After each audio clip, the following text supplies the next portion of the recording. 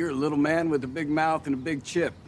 And I think you should be embarrassed to suggest you be anything more than a stain on the seat of Cassius Clay's trunk.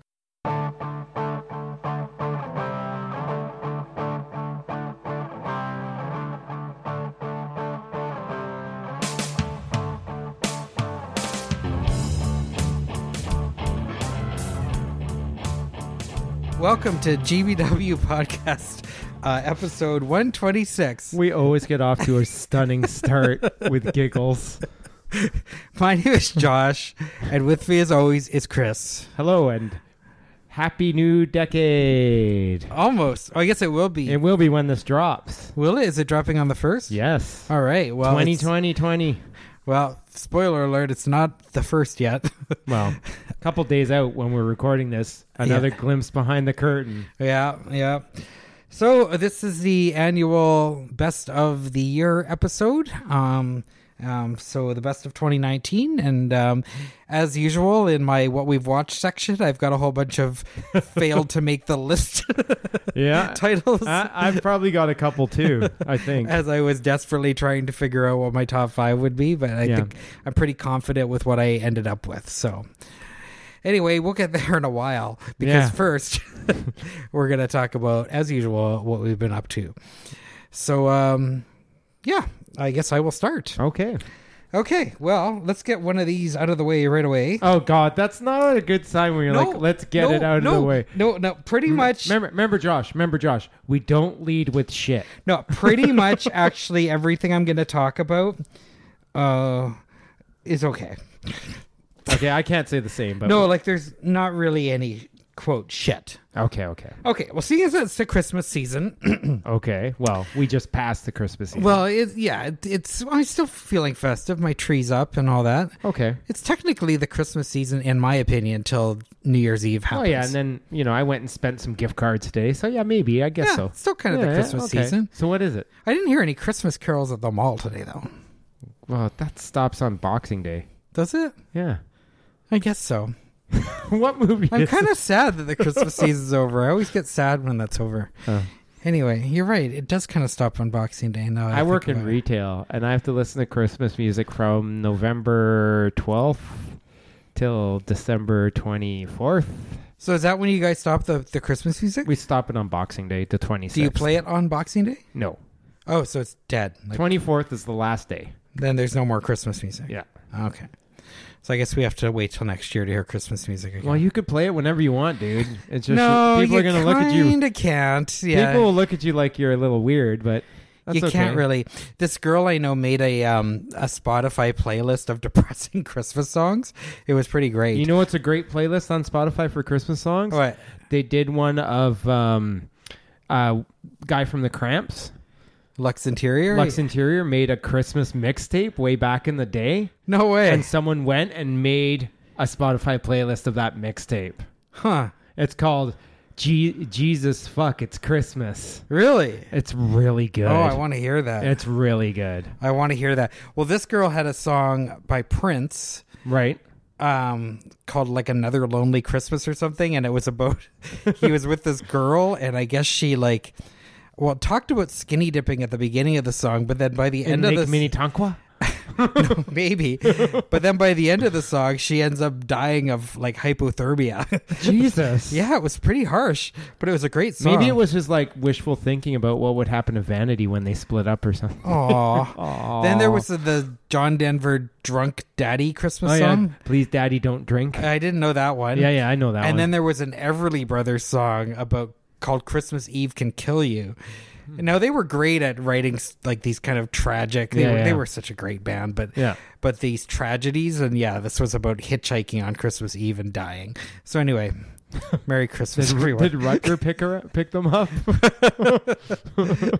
All right, so what's keeping in the Christmas spirit? Now I'm curious. 2017, Anna and the Apocalypse. I was gonna watch this and I never got around to it. Okay. Directed by John McPhail. This is a Scottish horror comedy musical. Yeah. Set at Christmas time. And so it stars Ella Hunt as Anna, and she's I think they're in high school, and she's like, dreaming of escaping her small Scottish town, and she's got a friend named John, who's wanting to be more than friends, and they're like besties. They've got a couple of other friends. Oh, he's in the friend zone. He's Poor totally bastard. in the friend zone, and he doesn't want to be. A couple of other friends, Steph and Chris, and Lisa. There's also a kind of the asshole ex named Nick, and there's a kind of a jerk teacher. Those are kind of the main characters, and Anna's father. And the storyline is that around Christmas, something happens and a zombie apocalypse breaks out. And some of the characters that are a few different places, and they're all trying to get to the school because that's where they know the kind of survival zone is. So it's one of those, like zombie apocalypse breaks out, group needs to get across the city or the town to a safe zone. So on paper, okay, I've seen it a million times, but that's okay. It's a horror comedy, so I'm pretty. It takes a lot for me to like a horror comedy. Mm-hmm. And it's also a musical. So this is a movie where they are literally breaking into song and dancing around and stuff. And I guess my thing with this is when I think of musicals, I think of Grease. Right. Or I think of Rocky Horror, or I think of, I don't know, a million other musicals that there are. But I guess I'm so thinking of like 70s, 80s style musicals. I was not expecting this to be like Glee. And I don't know Glee, but I've never seen the show, and I've also never seen High School Musical. But this was more like what I think those are. So this did not have... There was something about... I don't know if... maybe it's just more poppy. Maybe it's more contemporary sounding. Maybe that's what it was. But it didn't feel like the kind of musical that I kind of like. It felt more like a TV show. And it felt very kind of safe. And I didn't really like the music. I've heard other podcasts talking about this, saying how great the songs are. These are not my kind of great songs. Right. Maybe they were okay, but I was kind of shocked. Like I guess I was just expecting something else and not this. So the music was a real letdown for me, just because it was so kind of poppy and contemporary poppy sounding, and I wouldn't know a Taylor Swift song if it bit me in the ass. So but the shit I hear like when I'm at the mall or in Superstore, that's the kind of stuff that I think, like, that's the kind of pop that I just have no interest in, right? And that's kind of what this was. That being said, I mean, I thought Anna was a pretty fun character. I really liked her. She was kind of tough. The typical kind of, female lead in something like this that's wanting more, that you kind of identify with. There's also this character, Steph. She was like kind of like the token lesbian character. And I thought she was a little bit of a caricature of that, but I did like her character. She was like kind of like the tough, sarcastic girl. But like all of these characters just felt so like I've seen this a million times, right? Mm-hmm. I thought it actually was going along pretty well. Like even with my like not loving the music, I was pretty with this for about the first half. I liked the musical numbers, and I liked the storyline. I thought the jokes were pretty funny. There was a lot of like puns and stuff, which I really enjoy. And I kind of liked it when they were all apart. But then there's a point in the movie where the asshole ex-boyfriend Nick takes more of a lead role. And at that point, this movie totally lost me. Like, he had a big song with his friends, and that's where I was like, oh, I'm actually not into this anymore. And then from there on, it just kept going that way. And I ended up just kind of feeling pretty lukewarm about it. And I actually thought I was really going to like this one.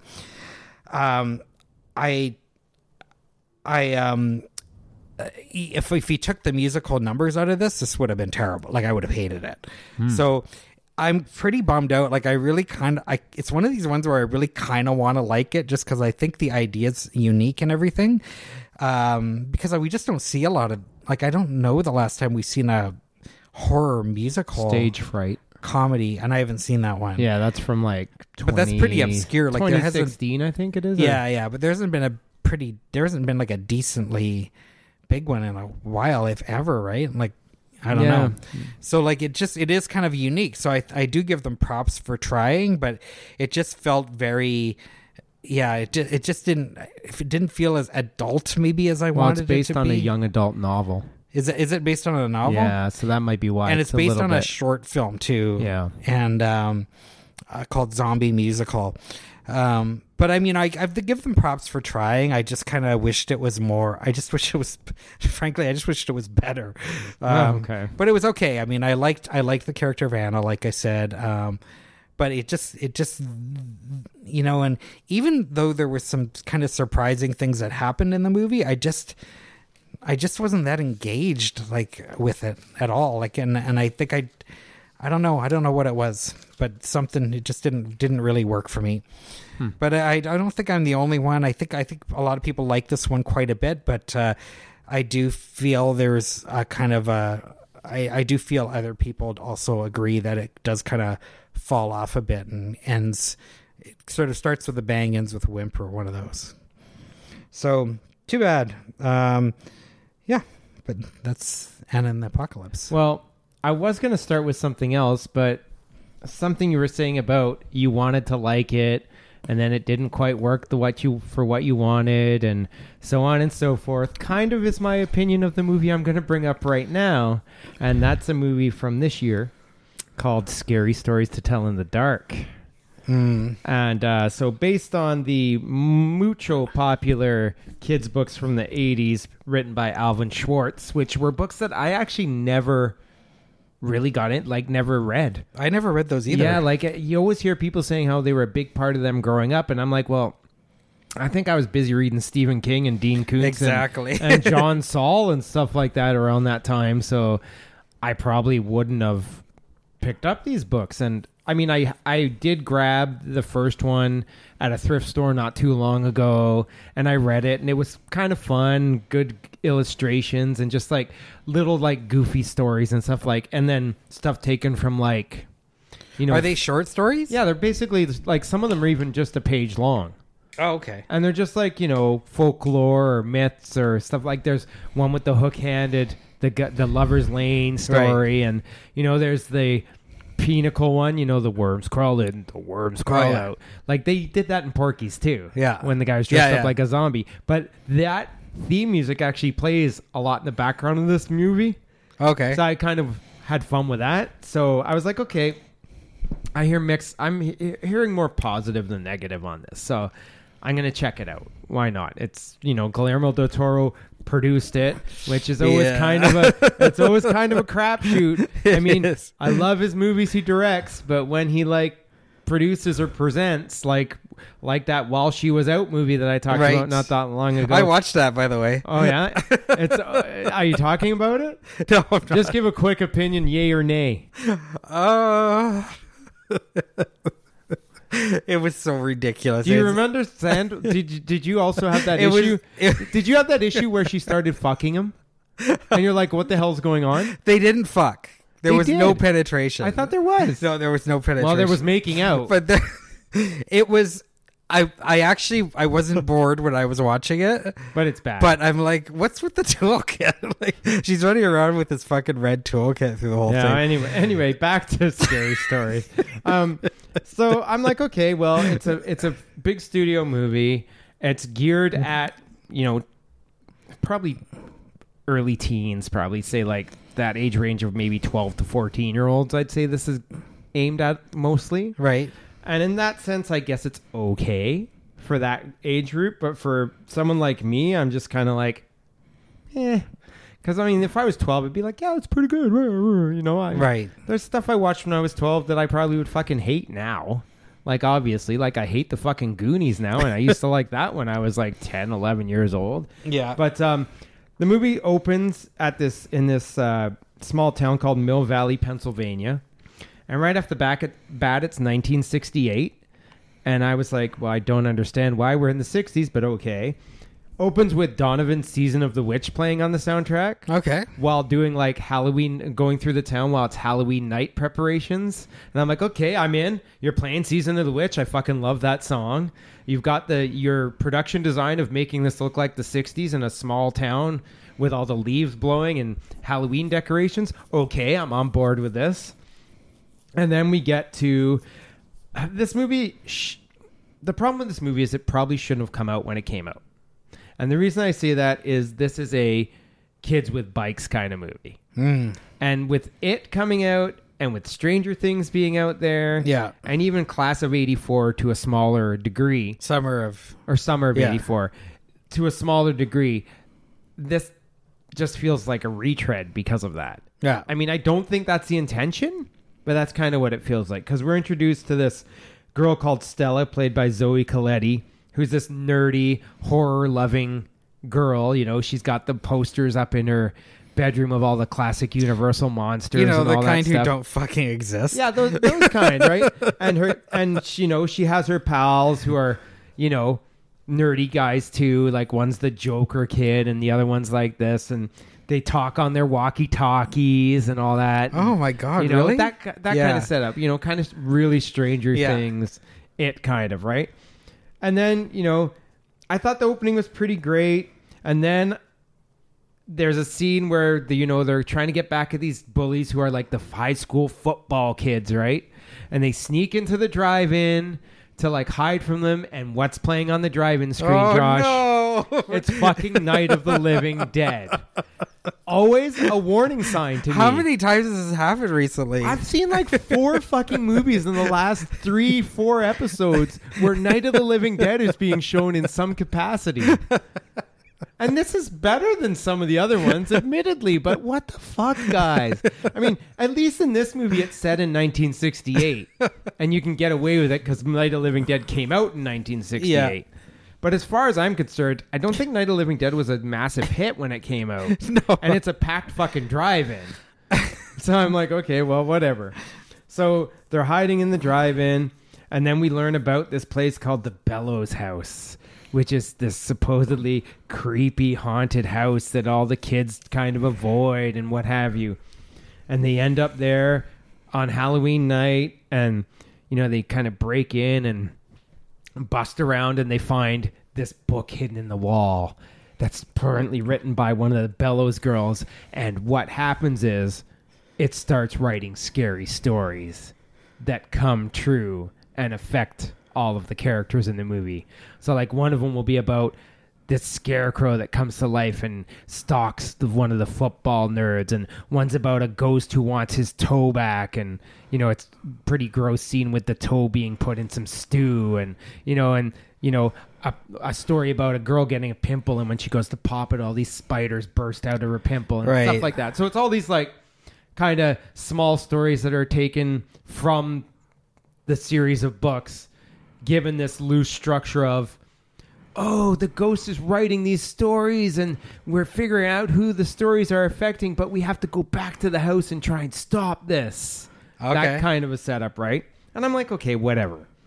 It actually sounds pretty good. Like, it's okay. Yeah. It's okay. I actually was totally not interested in as usual, you're fucking selling it to me. Well, don't get me wrong. I'm not saying this is bad. Yeah. Like, I'm just saying if I was younger, I probably would have liked it a lot more. Yeah.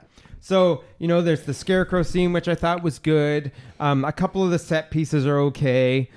I found it kind of pointless that this was set in 1968. I mean, they were trying to do something about how the Vietnam War was bad, and, you know, how one of the kids is like a kid who drifts into town, and he's like a Mexican kid, so there's a little bit of racism and all this stuff. And I'm just like, I don't quite know why you set it in the 60s, but then I'm also like, well, maybe they didn't set it in the 80s because Stranger Things is set in the 80s and so on and so forth. So they were probably trying to get some form of identity by doing that, I guess. There's a couple of gags I didn't like in this. Like, there's the overused 2010s horror movie thing of someone being dragged away from the camera. Oh, yeah. Under a bed, like, or wherever. This happens in every fucking second horror movie, it seems, starting in like 2002, 10 or something. And then, there's a couple of gross out but obvious scenes, like the pimple scene, which I mentioned before. There's some so-so CG moments, especially during like this moment set in a jail cell. I mean, it's a cool concept because it's about a monster that kind of comes down the chimney in pieces and then reforms itself. Okay. And then tries to break into the jail cells, but the CG's kind of poor. Yeah. And took me out of that gag. So I was kind of like, nah.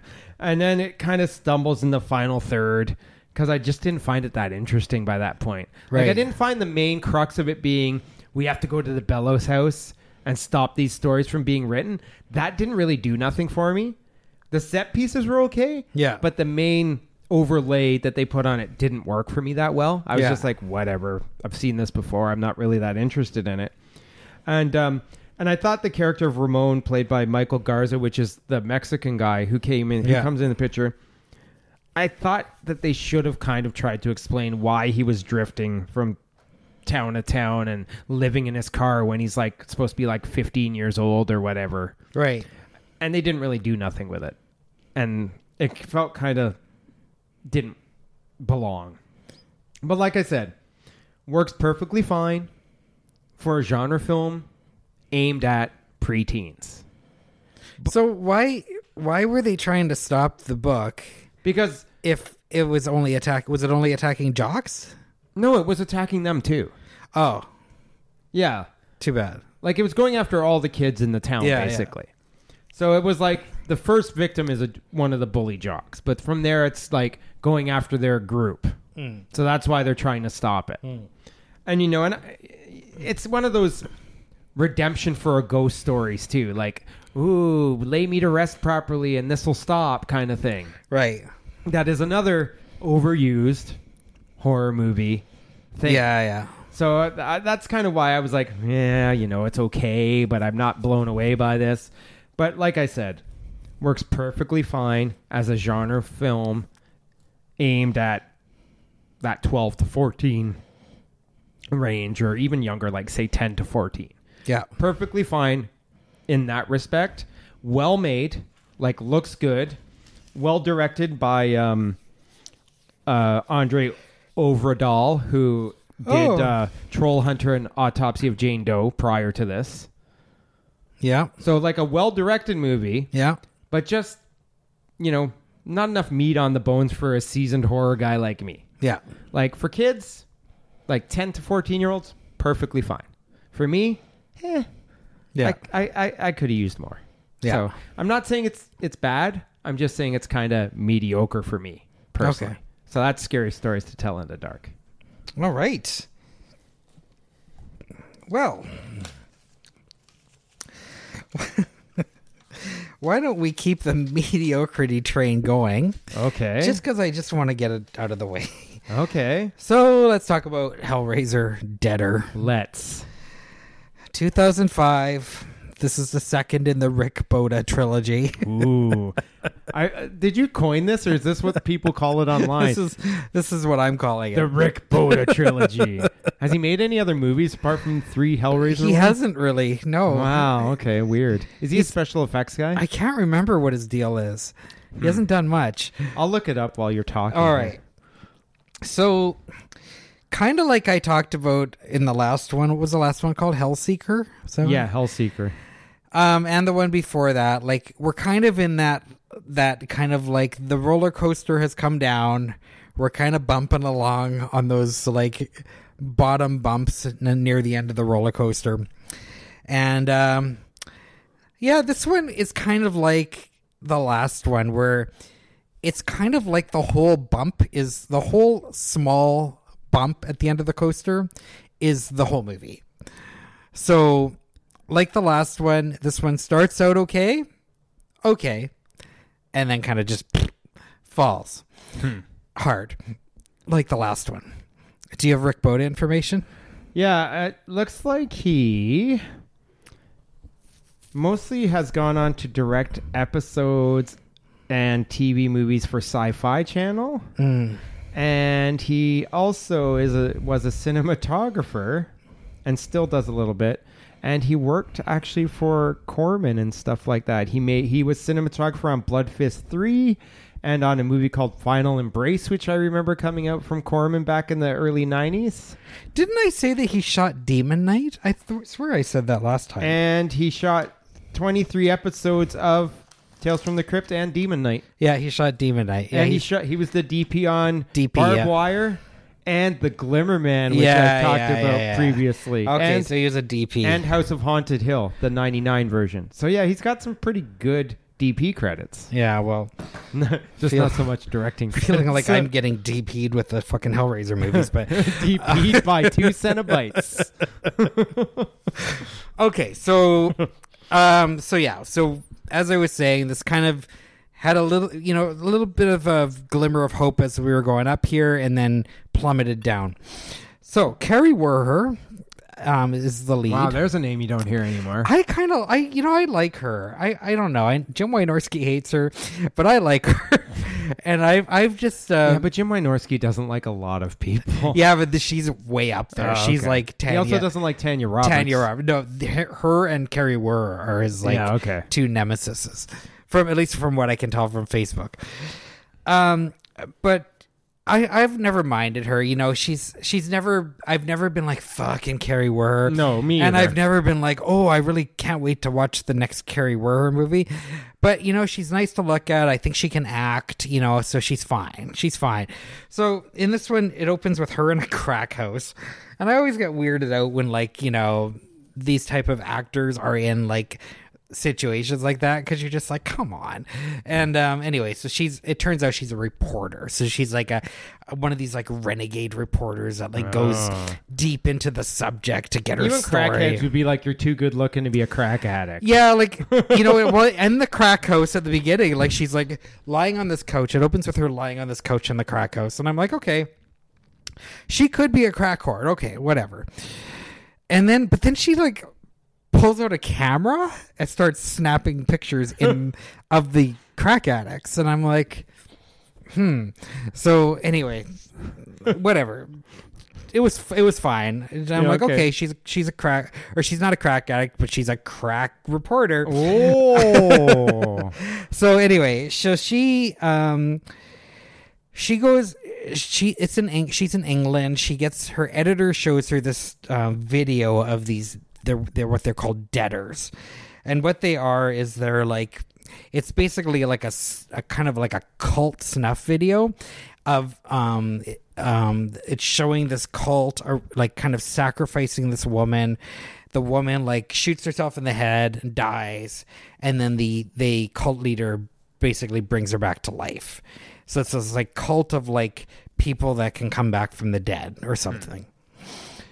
And I'm like, okay, that's kind of interesting. It was shot kind of interestingly. So I'm like, okay. The cult leader guy, though, I'm like, fuck this guy. I can't stand him. I don't know what it was about him. He looked like, who was Charlize Theron's ex-husband's name? Stuart, the guy that was in Queen of the Damned.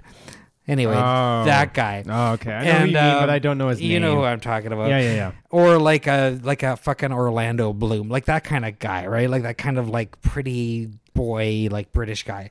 And I was just like, fuck off. And anyway, I'm like, you just don't look like a cult leader. And anyway, I'm like, fuck off. So I knew I wasn't going to like this guy as a villain pretty quickly. Anyway, off she goes to Bucharest to investigate this story. So then we get another really cool scene. There's like this abandoned apartment building in fucking Bucharest. And she's like, goes into this like abandoned apartment. It's all fucking dirty and scummy. And she's like kind of searching around, trying to like figure out what, you know, get the story of the deaders. And then there's like this fucking corpse in the bathroom, this woman who looks like she hung herself. And Carrie Werher's got to like go into the bathroom, and apparently like you can tell it, like you really feel that it like stinks and it's just awful in there, right? And then she has to like try and like get some stuff off the corpse. And I thought it was, again, a very effective, dirty scene. I thought she did a really great job in this. So I was pretty with it so far. Of course, clutched in the corpse's hand is the Leviathan, or the lament configuration. Right. So she picks it up, of course. Then, I don't know, some other stuff happens as she's like trying to figure out what the deal is with this cult. There's some cool scenes that happen. Like there's a scene on a subway where she's like instructed to go to the subway and go to the last car and ask for this guy, and he'll like tell you more about what's happening. And so the subway pulls up and the doors open, and it's like kind of this dilapidated subway car, and there's of course this goth guy at the kind of like a tough looking goth guy at the door, and he lets her in. And then of course it goes into like that typical 90s like the Crow aesthetic goth club in the subway car, you know. So a goth club in a subway car. So I'm like, what is this, fucking Turbulence 3 on a subway car? But sorry, whoa, that was a deep cut. So she's like walking through the subway car, and you know there's like goths there, and like they're topless and they're gyrating around, and someone's getting tattooed and someone else is doing coke, and it's like all happening on this subway car, and I'm like, okay, but I'm still kind of with it. I'm like, okay, this is kind of cool. It's got a bit of style, even though it's that 90s or I guess mid 2000s kind of depiction of goths that non-goths would do, you know? Yeah. But I still thought it was pretty cool. Someone's watched a Depeche Mode video. Exactly. Or someone's watched The Crow or the other movies that came before this and is just stealing that style, right? But I still liked her through all this. Then we get into like a really another kind of neat scene where she wakes up and she's like got a knife through her, and she's in the bathroom of her hotel, and she's like trying to figure out like it's like through her back. And she can't reach it, and she's like got this knife going through her, and it's hard to describe, but it's a pretty neat scene where she's trying to get the knife out of her back, but then it starts getting into, is it real or is it hallucination? That whole fucking thing. Yeah. And that's when the movie just lost me. And then like frankly the last half, like no, it wasn't the last half. I say this had a good run, kind of like the last one with Dean Winters, right? I mean, I like Dean Winters, and I was really kind of with the movie, and then it just goes bonkers in like trying to be all like clever, and it just was trying to out clever itself, where I just was like lost. I was like, I don't even know what's happening anymore. And then the cult leader guy returns, and I'm like, okay, that's the nail in the coffin. So, and by the way, Pinhead does show up. I was just about to say, where the fuck's Pinhead? He shows up, you know, a couple of times through, like, pops up for like 30 seconds here, 20 seconds shows there. Shows up to do a line of coke in the subway No, car. he wasn't doing coke in the subway. And then he shows up at the end, of course, you know, for the big finale. And this is another one of these ones where it was not a Hellraiser movie, and they, Dimension or Miramax, picked up the script, rewrote the script to include Pinhead, and it just didn't work. It should not have been a Hellraiser movie. Would I have watched this if it was not a Hellraiser movie? No, I would not have. You know, but barely wanted to watch it when it was a Hellraiser movie. Maybe I would have. If I saw that cult guy on the fucking video box, I would definitely not have. If this was just called like Deader, which I think it might have been actually, and I saw that dude on the cover, no, I would have skipped the shit out of this. Mind you, if I saw Carrie Werner was in it, maybe I would have. I don't know. Anyway, the thing about fucking Pinhead, though, like every fucking movie is him at the end going, no! Like he pops up and very quickly he's yelling no and being dispatched back to hell. And I just don't get it with this guy. Like I know he's not very effective. He's a terrible fucking evil overlord. Yeah. He's like never gets it done. He shows up and he's dispatched always with his performance review with Satan. Oh yeah, Pinhead. We're gonna have to give you a pay cut this year. You're just not doing it lately. No, Pinhead would be fired by now. By now he would be. Yeah, Pinhead. You're on disciplinary. You're on a disciplinary trial basis right now. We might have to, get you to work some extra shifts here, steal a few more souls. Who knows what's gonna happen? Well, and clearly his sidekicks have all been let go because.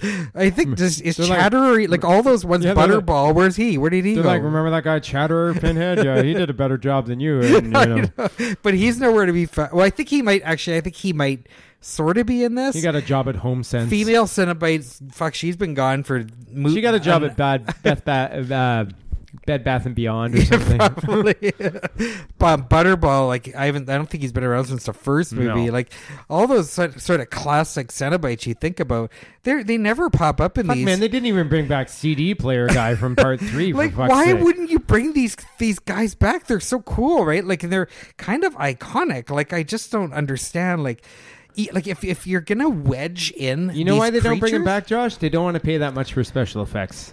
But it doesn't cost that much. Like, it's like a day's work. Like, just to have, I don't know. Just have them lurking in the background? Totally. Like, that's all you need. Female Cenobite, she just needs to, kind of walk past the camera slowly. Like, that's all she needed to do. Maybe they all quit because their boss was a fuck-up. Maybe they're like, Pinhead, you're a fuck-up. We don't want to work for you anymore. He's a total fuck-up. Like, is this guy ever menacing? Like, in the first one he was... The second one, I've kind of blocked out. He's like this in the next movie. He's like, your suffering will be legend. Wait a minute, line. Do you remember Hellraiser 2? Yeah. Like, I know people love it. Like, did he have a big part in that? I don't like Hellraiser 2. I just remember it was that doctor guy in part 2. Yeah, he wasn't. I think that's when they started kind of reducing his screen time. Like, why is Pinhead such an even in part 1? It's the look, dude. He looks cool. That's the why. He looks great. Yeah. But man, he is ineffective as shit. So yeah, that's Pinhead. So yeah, I mean, I don't really know what else to say. Just say how excited you are for Hellworld. Yeah. To finish the Bota trilogy. Yeah, I don't have much to add to this. Oh, it was produced by Stan Winston, which I also thought was quite surprising. Do you do any of the makeup though, or his shop? No, I think it's our buddy that did. The same guy that did the last one. Fuck. Tunnicliffe, yeah. Oh, okay. Yeah. So, anyway, I'm glad it's done. It's like too bad though, because I was kind of okay with this movie for the first part, and I do think Carrie Werher, I don't think she should be blamed for this one. I mean, I thought she was a pretty good lead. You're gonna get to a point where you're waiting for Pinhead you're hoping Pinhead doesn't show up in the sequels because you're like, oh, this movie's okay till fucking Pinhead shows up. It really is. I'm kind of like, yeah, I just don't really get the iconography of him, except for the way he looks. He looks really cool, but man. Anyway, yeah. So I think the next one is Hellworld. That's the internet-based one. Oh yes, I did read the back on that one, and then I've only got 2 more after that. Nice. So almost there. Fuck, man. Almost there. Yeah. Okay. Well, this one I watched not only to shut you up, but to shut my girlfriend up, but to also have a completed collection thing on Letterboxd. I watched motherfucking 2009's Children of the Corn. Oh, no. Yes. So now, you fuckers who kept bugging me saying... I can't believe you watched it. You kept on being, it's part of the series, man. You should totally watch it. You're doing it. I go home, my girlfriend's like, it's part of the series. Well, if you're doing a series, you gotta I'm fucking... Like, for fuck's sake, it's a remake. You can't go through all that and then not fucking do... Well, I watched it, okay? So, 2009, Sci-Fi Channel remake. Co-written and directed by Donald P. Borchers, who produced the 1984 original Children of the Corn movie. Oh, wow, there's some credibility. Uses the score from the original Children of the Corn movie at times, too. I guess being the producer of that movie, you can riff that score. Opens up with a child preacher in a tent talking about everyone under 19 and everyone under 19 should die. He who walks behind the rows, blah blah blah blah blah. Let's bring in a pig and we'll slit its throat in front of everybody. Bah. Then we flash forward to 12 years later, 1975. The credits are rolling. I noticed the special effects are by Robert Kurtzman. I'm like, okay. And then we're introduced to an interracial couple, Bert and Vicky. And right from the get-go, they just seem to be fucking fighting and nothing else. They're driving along through the mid-America, and they're just fighting the entire time. What year was this? 2009. Like, I remember nothing. Yeah, the movie, I've seen this. Movie is set in the 75. So Bert and Vicky, they're just driving along. They seem to be fighting the entire time, and and to be honest, the actors in this were pretty good. Like bickering at each other. I'm like, okay, well, I'm okay with this, right? And it doesn't hurt that she's pretty good looking at the same time and wearing like a small like yellow sundress. I'm like, okay, whatever. I'm okay with this so far. They're bitching at each other. And this is the thing. If you've seen the 84's Children of the Corn, you kind of don't have to see this one because the same shit happens. They're driving along. Kid comes out of the cornfield with a slit throat. They hit him with their car. Same thing that happened to Linda Hamilton and Peter Horton in the original. From there, they head off to Gatlin, Nebraska, and of course that's where Isaac has taken over this town as like this child preacher and forced the kids to turn against the parents. And I gotta tell you, man, the kid who plays Isaac in this, Preston Bailey, fucking terrible. It's embarrassing how bad he is in this. And then I found out that this kid went on to play like the stepson on the Dexter TV series a couple years later. Really? Yeah, and I'm just like, You've seen that show, haven't you? Yeah. He's so bad in this. Like, his line delivery is so stilted. Yeah. And he's just so bad. Like, this is probably the worst kid preacher in pretty much the entire series. Like, I'm not kidding. Like, he's bad. Wow. Like, he makes fucking, what's his face? John Franklin? John Franklin look good. Wow. And I'm talking John Franklin in Isaac's Return, Children of the Corn 666 look good. And that's something right there. So, I've actually read that this is more faithful to the story, to King's story. I can't completely confirm that. Wait, you've never even read King's story? I have. Okay. But I can't, it's been a long time. I can't confirm that it's more faithful. I do know he gets a co-screenplay credit in this movie. Okay. So I know that, but I think that's bullshit. But anyway. King does? Yeah. Really? But I think it's bullshit. I think it's just tacked on there. Instead of saying story by, they just gave him a co-screenwriting credit. Okay. So anyway. So, the bickering goes over the top at times. It's pretty leisurely paced for the first half. There's not a lot going on. Isaac's just basically preaching to the kids and telling them to, we got to kill adults or whatever. A lot of the kids look totally unconvincing. Like, there's a scene where Vicky and Bert drive into the middle of town and they're arguing and Bert's like, I'm going to go check out that church over there and see what's going on. This town's weird. Stay in the car. So Vicky's in the car. And along come all the Children of the Corn. Isaac's on the roof of the car of this building across the way, and he's looking at Children of the Corn. He starts pointing at them, and he puts his finger in a circle, and they all surround the car like his finger motion. And then the kids start bashing on the car, and Vicky's freaking out. And the kids are so fucking unconvincing, bashing on the car. I'm like, basically the director's like, got these kids who are like really nice kids in real life who have never done anything bad and gave them like a weapon or something. Said, go bash on that car. And they're like, I don't know what to do. They're like hitting the car. It's like, I don't know if I'm doing this right. And Donald Borcher's like, fucking go with it. The Sci-Fi Channel movie, we don't have that many takes. Keep going. That kind of thing, right? So I'm like, okay, whatever. And then, there's a scene of them being chased through the cornfield and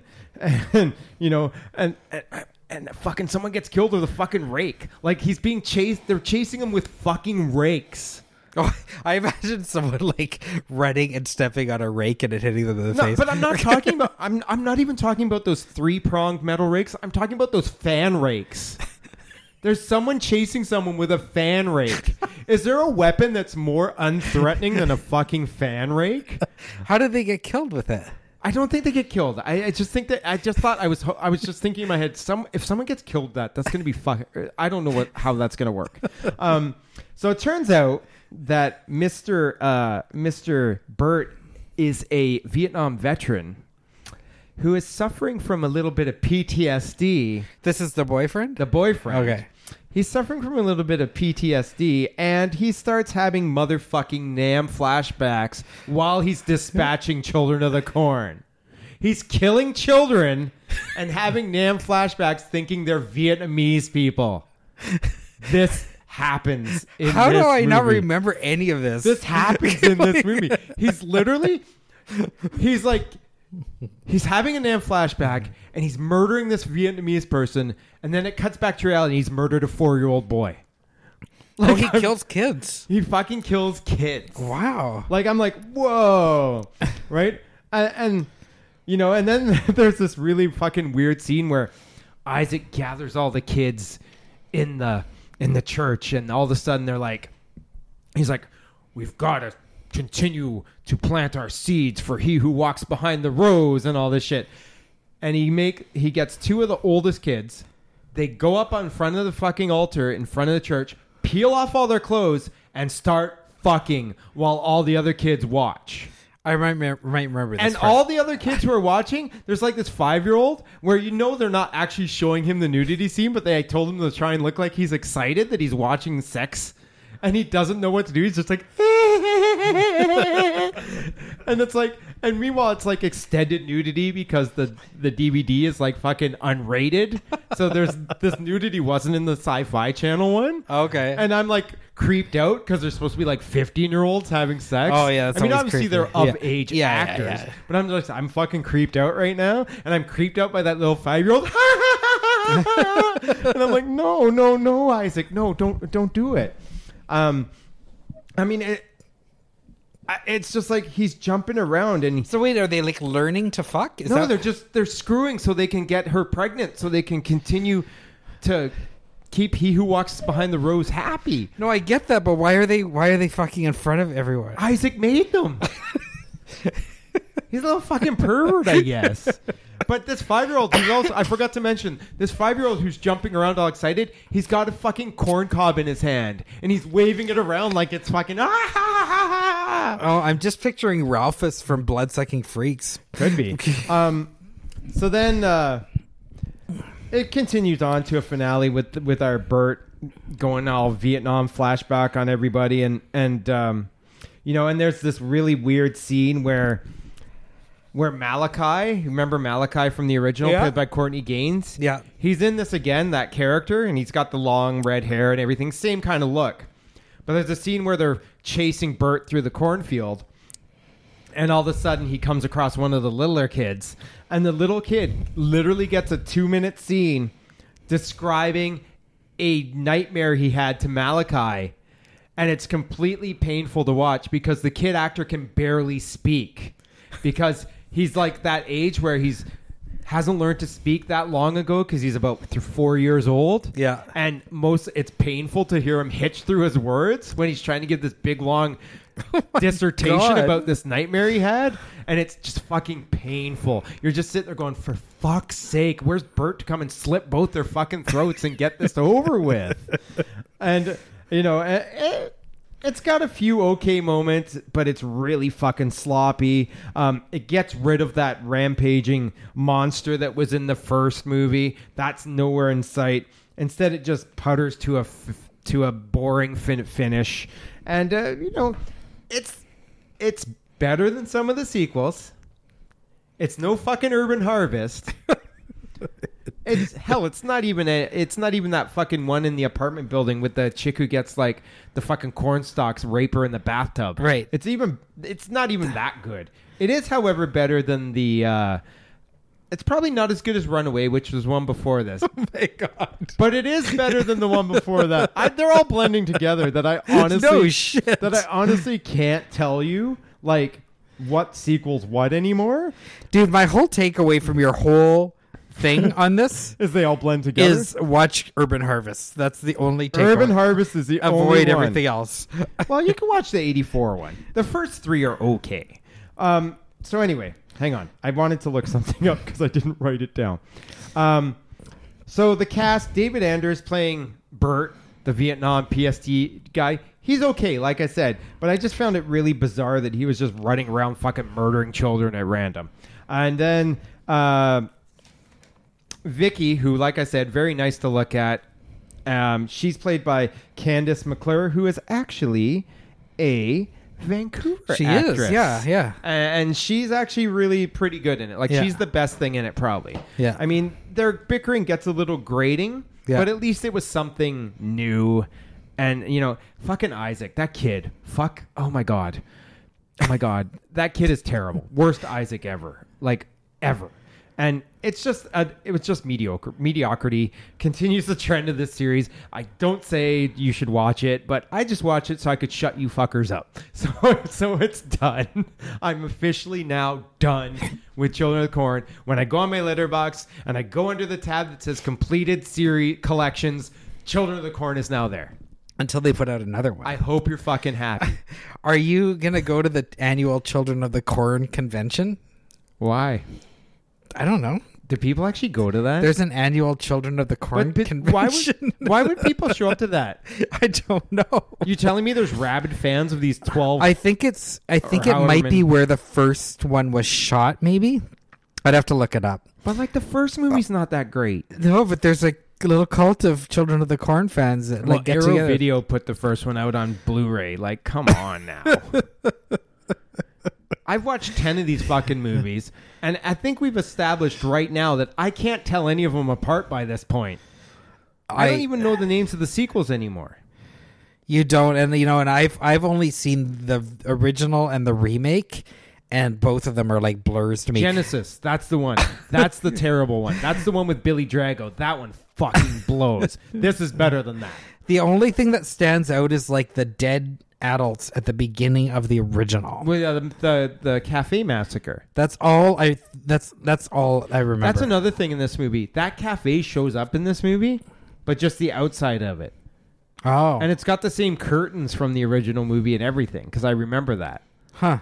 But I'm just like, you got all this potential. Did they show the massacre in the original? Or was it Aftermath? No, they showed it. Did they? Yeah. Yeah, they showed it because the kids come in and they lock the door of the diner, and then one guy gets his hand put into the meat slicer. Yeah. That stuff was cool. That was cool. But this one, is what it is. I mean, it's not great. I'm very proud of you. Thank you. I just would have felt wrong to just leave that hanging. But now I can just get you guys off my back. That's the main reason I did it. That's good. Because I was looking on my collections, right? Because I'm like, oh, I can see what series I've watched. Oh, you're a fucking psycho this way, though. And I'm like, oh, look, Lethal Weapon. Oh, look, Missing in Action. Oh, look, the Ninja Trilogy. All stuff we've done episodes on. I'm like, where the motherfuck is Children of the Corn? So when you on Letterboxd, once you've watched the last one, it puts the whole series up? It put it in the collection, yeah. Oh, nice. Yeah, that's neat. So now I've got I think 7 completed collections on. One of them's Police Academy. So the stuff I put myself through for the loyal listeners of this podcast. Oh, so this is only stuff you've seen since I've been logging it. I've been logging stuff on there since the end of 2015.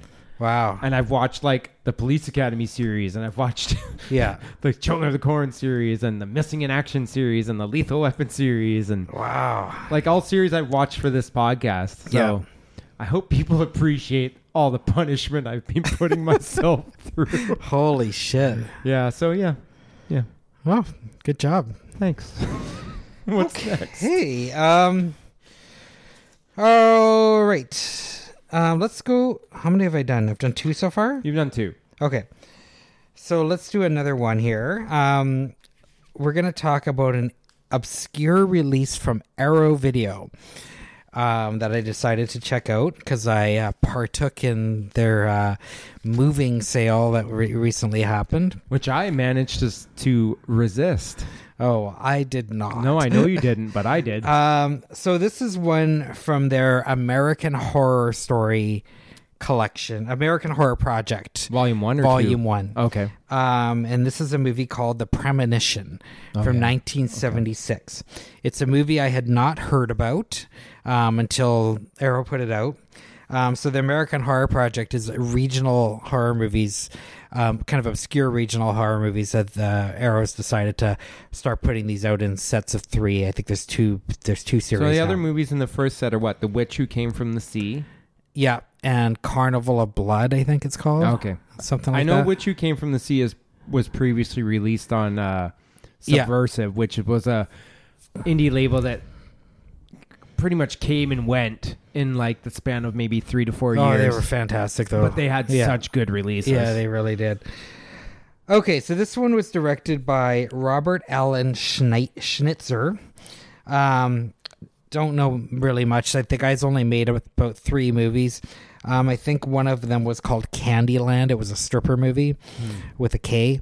But yeah, he hasn't done a lot. Anyway, so the movie opens with I didn't really know what to make of this movie either. I didn't know anything about it. The only reason I got it is because it was £5 when I bought it on from the Arrow sale, so it was really cheap. So I'm like, I might as well check it out. Oh, was this split from the box set? Yeah, you could buy them separately. Okay. Yeah. So I did. Yeah, so I decided to give it a shot, but I didn't. I don't often read things. I just, especially on movies, I don't know if I've kind of heard it or if it looks cool. I'll usually buy it, but it's funny because someone who grew up reading box covers and stuff, I'm just so opposed to that now. So I try and go into everything cold. I don't know why, but anyway, so I didn't really know what I was getting into here. Is my point. Okay, so the movie opens at a kind of it looks like an abandoned carnival, like one of those like traveling carnivals with like the rides that go from town to town. And it opens with Richard Lynch coming out of a trailer. So far, so good.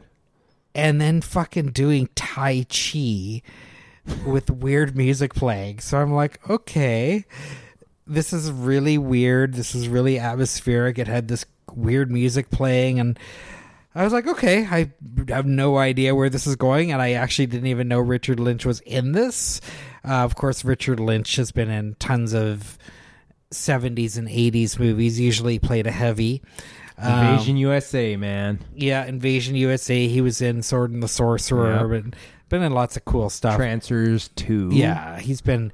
You'd know him if you saw him. He had the big scars, very, very distinct scars down his neck and stuff. Yeah, very distinct. But anyway, so he's like there doing his Tai Chi. He's playing. He's a carnival clown, and he takes photographs of kids and families, like in those things that they have at carnivals where like you poke your face through and you're a cow.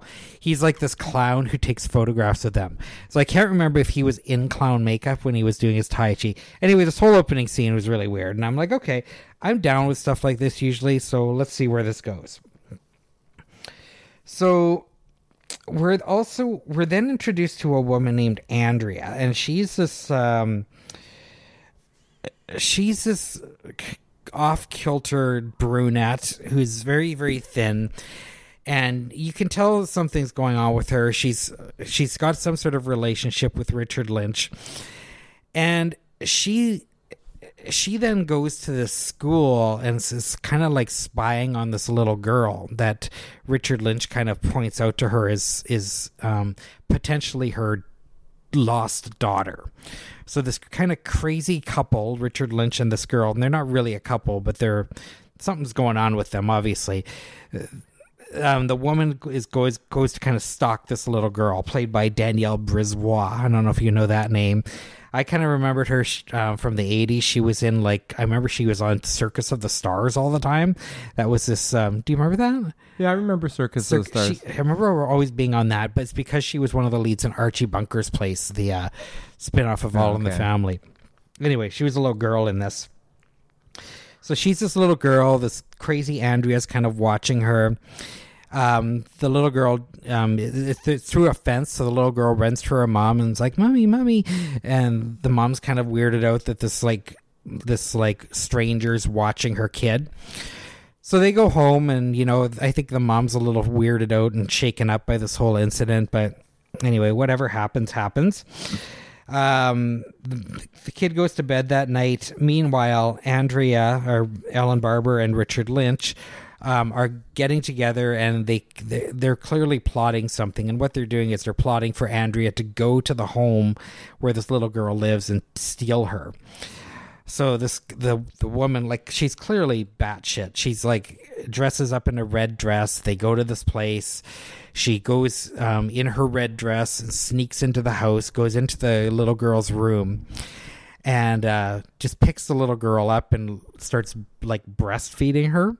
And then meanwhile, the mom comes up and is like, what the fuck?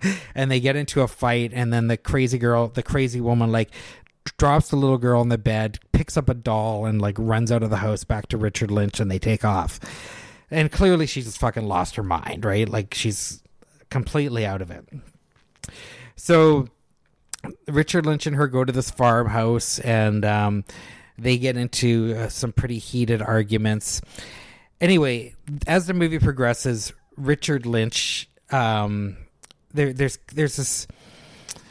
I'm trying not to spoil too much, but I think I can keep going a bit here. So basically, Richard Lynch kills Andrea, the crazy woman, because Andrea's lost her shit because she didn't pick up the little girl. She picked up this doll, thought the doll was the little girl, was talking to the doll like a little girl, like completely lost it. Richard Lynch clearly had issues himself, kills her. But what this does is it then creates, I guess, the ghost of Andrea is kind of haunting the mom of the little girl now. So, all these hauntings are happening. Eventually what happens is the little girl, she kind of gets lost and ends up with Richard Lynch. And then the movie becomes kind of a family drama of the mom trying to find her daughter where Richard Lynch has kidnapped her, but she's trying to find her with the use of parapsychology, because you remember this is like around the time when like Carrie was made and The Fury and movies like that. So that was a big deal at the time. So they were trying to incorporate this whole like psychic element to the whole thing, which I guess is what makes this kind of a genre movie. And then it ends with quite a unique experience, I thought it was a pretty cool ending, which I'm not going to blow for you guys. But I was really surprised by this. I really, really like this movie, and I wasn't expecting to. I don't, describing it's kind of hard to sell. It sounds kind of oddball. Yeah, it's really oddball, but it's not a horror movie in my opinion. It's more of like a drama. It's not even really a thriller, but it's just kind of a drama with supernatural elements, I guess is a way to put it. But the performances were all really good. I mean, Richard Lynch is always good, and he's pretty crazy in this one. The mom, like not the crazy mom, but the real mom is, well, not the real mom. Anyway, the normal mom is played by Sharon Farrell, who she was the lead woman in It's Alive, and she was also the mom in Night of the Comet. So we've seen her around as genre fans. Don't know much about the crazy woman, Andrea, but she, played by Ellen Barber, but I thought she was really, really quite effective in this role. She's only done another movie called Blood Bride, which I haven't seen and don't really know anything about. The father is played by Edward Michael Bell, who was in Gymkata. It's kind of the only thing I know him from. But yeah, very striking visuals. And it's just more like a fucked up drama, but with really, really good performances, a pretty unique ending. And yeah, I liked it quite a bit. I feel like this is kind of a hidden treasure. And I think that's the whole point of this Arrow putting out these movies, is like they're pretty obscure, but I have learned to trust this label, that's for sure. And I thought this was really, really quite good. So yeah, I'd recommend it. So it's called The Premonition from 1976. Sounds almost too weird for me, but it's pretty weird. Yeah, it's pretty weird, but it's. But good. I mean, Richard Lynch is great at this movie. Yeah, like, you and this is young Richard Lynch. Like, kind of can't go wrong with Richard Lynch, I don't think. As a crazed clown, like, yeah, it's pretty great. And I like that kind of carny culture. Yeah. And I like weird music, and I like practical, strange effects. And, I usually wouldn't go for a movie with like psychic phenomenon. Like, that's not something I usually gravitate towards, but yeah, this is really well done. Yeah. So I'd recommend checking it out, especially if you can get it in a sale like I did. Yeah, interesting. Yeah.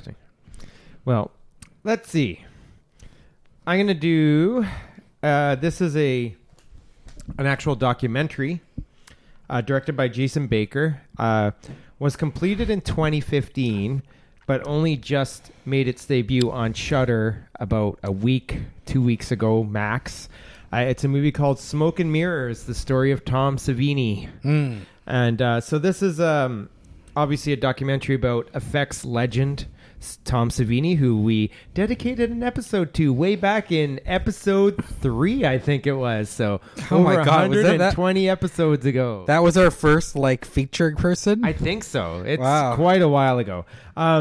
So this one starts off with this kind of cool kind of intro where it's it's kind of set up to be like a circus sideshow where it's the stage with the curtain and our host comes out and it's Doug Bradley, who plays Pinhead in the Hellraiser movies, but he's, dressed in his suit and tie and looking all dapper, and he kind of does a quick rundown of Tom Savini, like he's an actor, he's a director, he's an effects man, and then it just shows little clips from some of the stuff he's done, and then it kind of goes into a rundown of who Tom Savini is and his career, and it's a pretty good rundown of his life and career, and there's a lot of really fun, good stories from Savini himself, and there's a lot of fun behind the scenes FX footage, like VHS tapes that obviously were provided to the director by Savini that were we're testing this effect, let's get it on camera and all that, all that stuff, and that stuff's pretty fun. But I mean, really, I know a lot about him already. So, I mean, I didn't get much from this, to be honest, that I didn't know. I remember the Scream Greats tapes in the 80s. So, that's kind of the thing.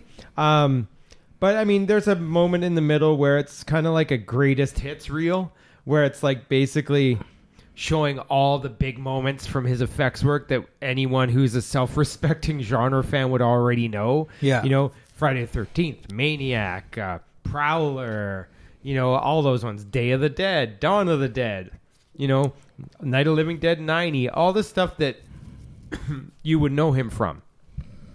And then it goes into his movie career. And eventually this falls victim to two things that I find in a lot of these newer documentaries. And I kind of talked about it when I chimed in on that Life After Flash one briefly when you were talking about the documentary last episode, the Boogaloo Shrimp one, where these have a tendency to sputter out by the end. A lot of these where they focus on the career and the build up to the career, and then when they get to the part that's about modern day, they just sputter out because there's really not enough interesting stuff there. No, to kind of keep you engaged. Whereas by then you're like, well, maybe you should have just done a cutoff point. Yeah. Just say, okay, Savini, he kind of stepped away and hasn't done a lot since this year, so we'll kind of cut it off there. We can do a postscript, like a text thing saying, in the years since so-and-so, he stayed active in his totally agree, makeup effects school and stuff, instead of just, great. You're showing me footage of him being a great dad to his kids, and he quit the effects world to look after his daughter and stuff like that, mostly to be a single parent, and that's great, good on you, Tom. I respect that decision, but I don't need to see a big 15-minute sequence in this documentary talking about that particular, right? When I'm watching a documentary about Tom Savini, I want to see the stuff about the movies. Yeah. I don't really want to see that stuff. And that's what happened with that Life After Flash. I don't want to know that Sam Jones has discovered religion and is good, his church respects him and he's a good dad and all that. Good on him. But I don't want to know that. I'm watching an entertainment documentary. Yeah. That's not something that I find would be interesting to your target audience particularly. It's so funny people don't get that, because the thing too is that when you're looking back at this movie 20 years from now, everything, all the postscript changes again. Yeah. So you're right. Like, just leave it at a period, because whatever the stuff about his dad, like, who knows what's going to happen in the 20 years. Yeah, like, just cut it off. Cut it off. You're totally right. Yeah. And you're right. They all feel the need to, like, wrap this up, like, almost like they've got to, like Tom Savini, in my opinion, knows who he is. Yes. He knows he was a great effects guy. Yeah. I don't think he needs someone to pander to his, No, and he what a great dad he is. Like, and he knows that genre fans love him. yeah. Like, he knows that. And I think he appreciates the fact that, there's, to this day, there's people who think he's like the greatest effects guy that ever lived. Yeah. He's not stupid. Yeah. But I mean, we don't need to see that stuff. Like, if he stopped really doing a lot of his work after From Dusk Till Dawn, if he slowed down after From Dusk Till Dawn, cut it off at Dusk Till Dawn. Yeah. Or cut it off a little bit later. But, if he hasn't been that active, just do a text postscript. That's all you got to do. You don't need to keep it going. Yeah. Because most of us who are watching this aren't there for that stuff. Yeah. We're here to learn about, when he was shooting Maniac, how did he do this? Or, Yeah, totally. why is this happen? Like, how did he get this? And it does some of that, but not quite as much as I wanted. And another thing that I find a lot of these newer documentaries fall victims to is the convention interview, which is where I went to a con. I basically went up to every celebrity that was at the con and said, "What do you think about Tom Savini?" Yeah. I don't like that. Like, so there's like people in the background. And it's just you can hear crowd noise. They're at their table with their banner behind them, talking about Tom Savini. And it did the same thing in that Life After Flash documentary. Yeah. It's like, I get it. Maybe it's an easy way to get interviews is just go to a con and say, I'm sure it's an easy way. Hey, I'm making a documentary about this guy. Do you want to, but it just reeks of unprofessionalism to me in a way. Oh, yeah. If you're trying to make a documentary, it just kind of makes it feel cheap. Well, that's the thing. I mean, we could go and do 20 interviews if we wanted to, go to like Fan Expo or Crypticon or Calgary Horror, but yeah, it just feels cheap. It cheapens your movie's production values, and it cheapens the validity of your documentary to me personally, because it makes me feel like you didn't really put that much effort into it in a way where if you're looking at like, maybe it's not feasible to do it this way, but when you're watching like a really good professionally made documentary like those, Crystal Lake Memories or, Never Sleep Again or something like that, where they have all their interview subjects with the same backdrop or a similar backdrop in one contained setting, no distractions going on in the background, so you can focus on their stories and their importance to what they're talking about. Whereas if you're seeing someone at a convention and they're talking and it's a snippet of you saying, "Oh yeah, Tom Savini's great, blah blah blah blah blah blah blah," you see some jackass in the background or something, right? It totally invalidates everything in a way. Even on most DVD special features, it's in a controlled setting. Yeah, it's like you kind of need that control there. Oh yeah, that's lazy. Because if you don't have it, it makes your production values look cheap. Yeah. It really does.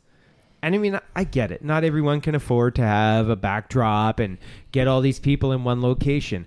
But I mean, if you're going to a convention to do your interviews, isn't it possible you could maybe reach out to the promoter or whoever and say, "Hey, I'm making this documentary. Do you think you could set aside a quiet space for me or something where I can maybe do these brief interviews for this documentary?" Yeah. And I feel like you wouldn't get that much pushback about that. No. Like, I feel like people would be like, "Okay, that's fine."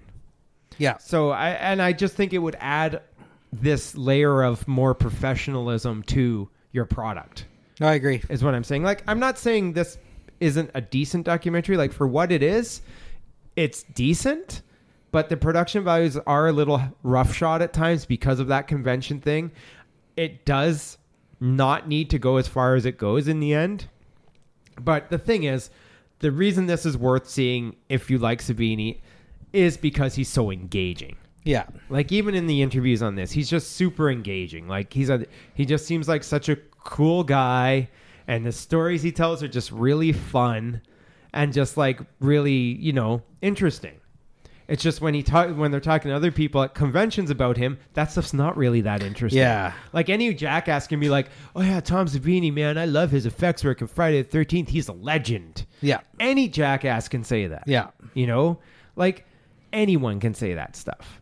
But you mean when you got the stories coming from him, and there's stories, like, yeah, I know Tom Savini was a photographer in Vietnam and got to see all these atrocities, and I know this stuff already. Yeah.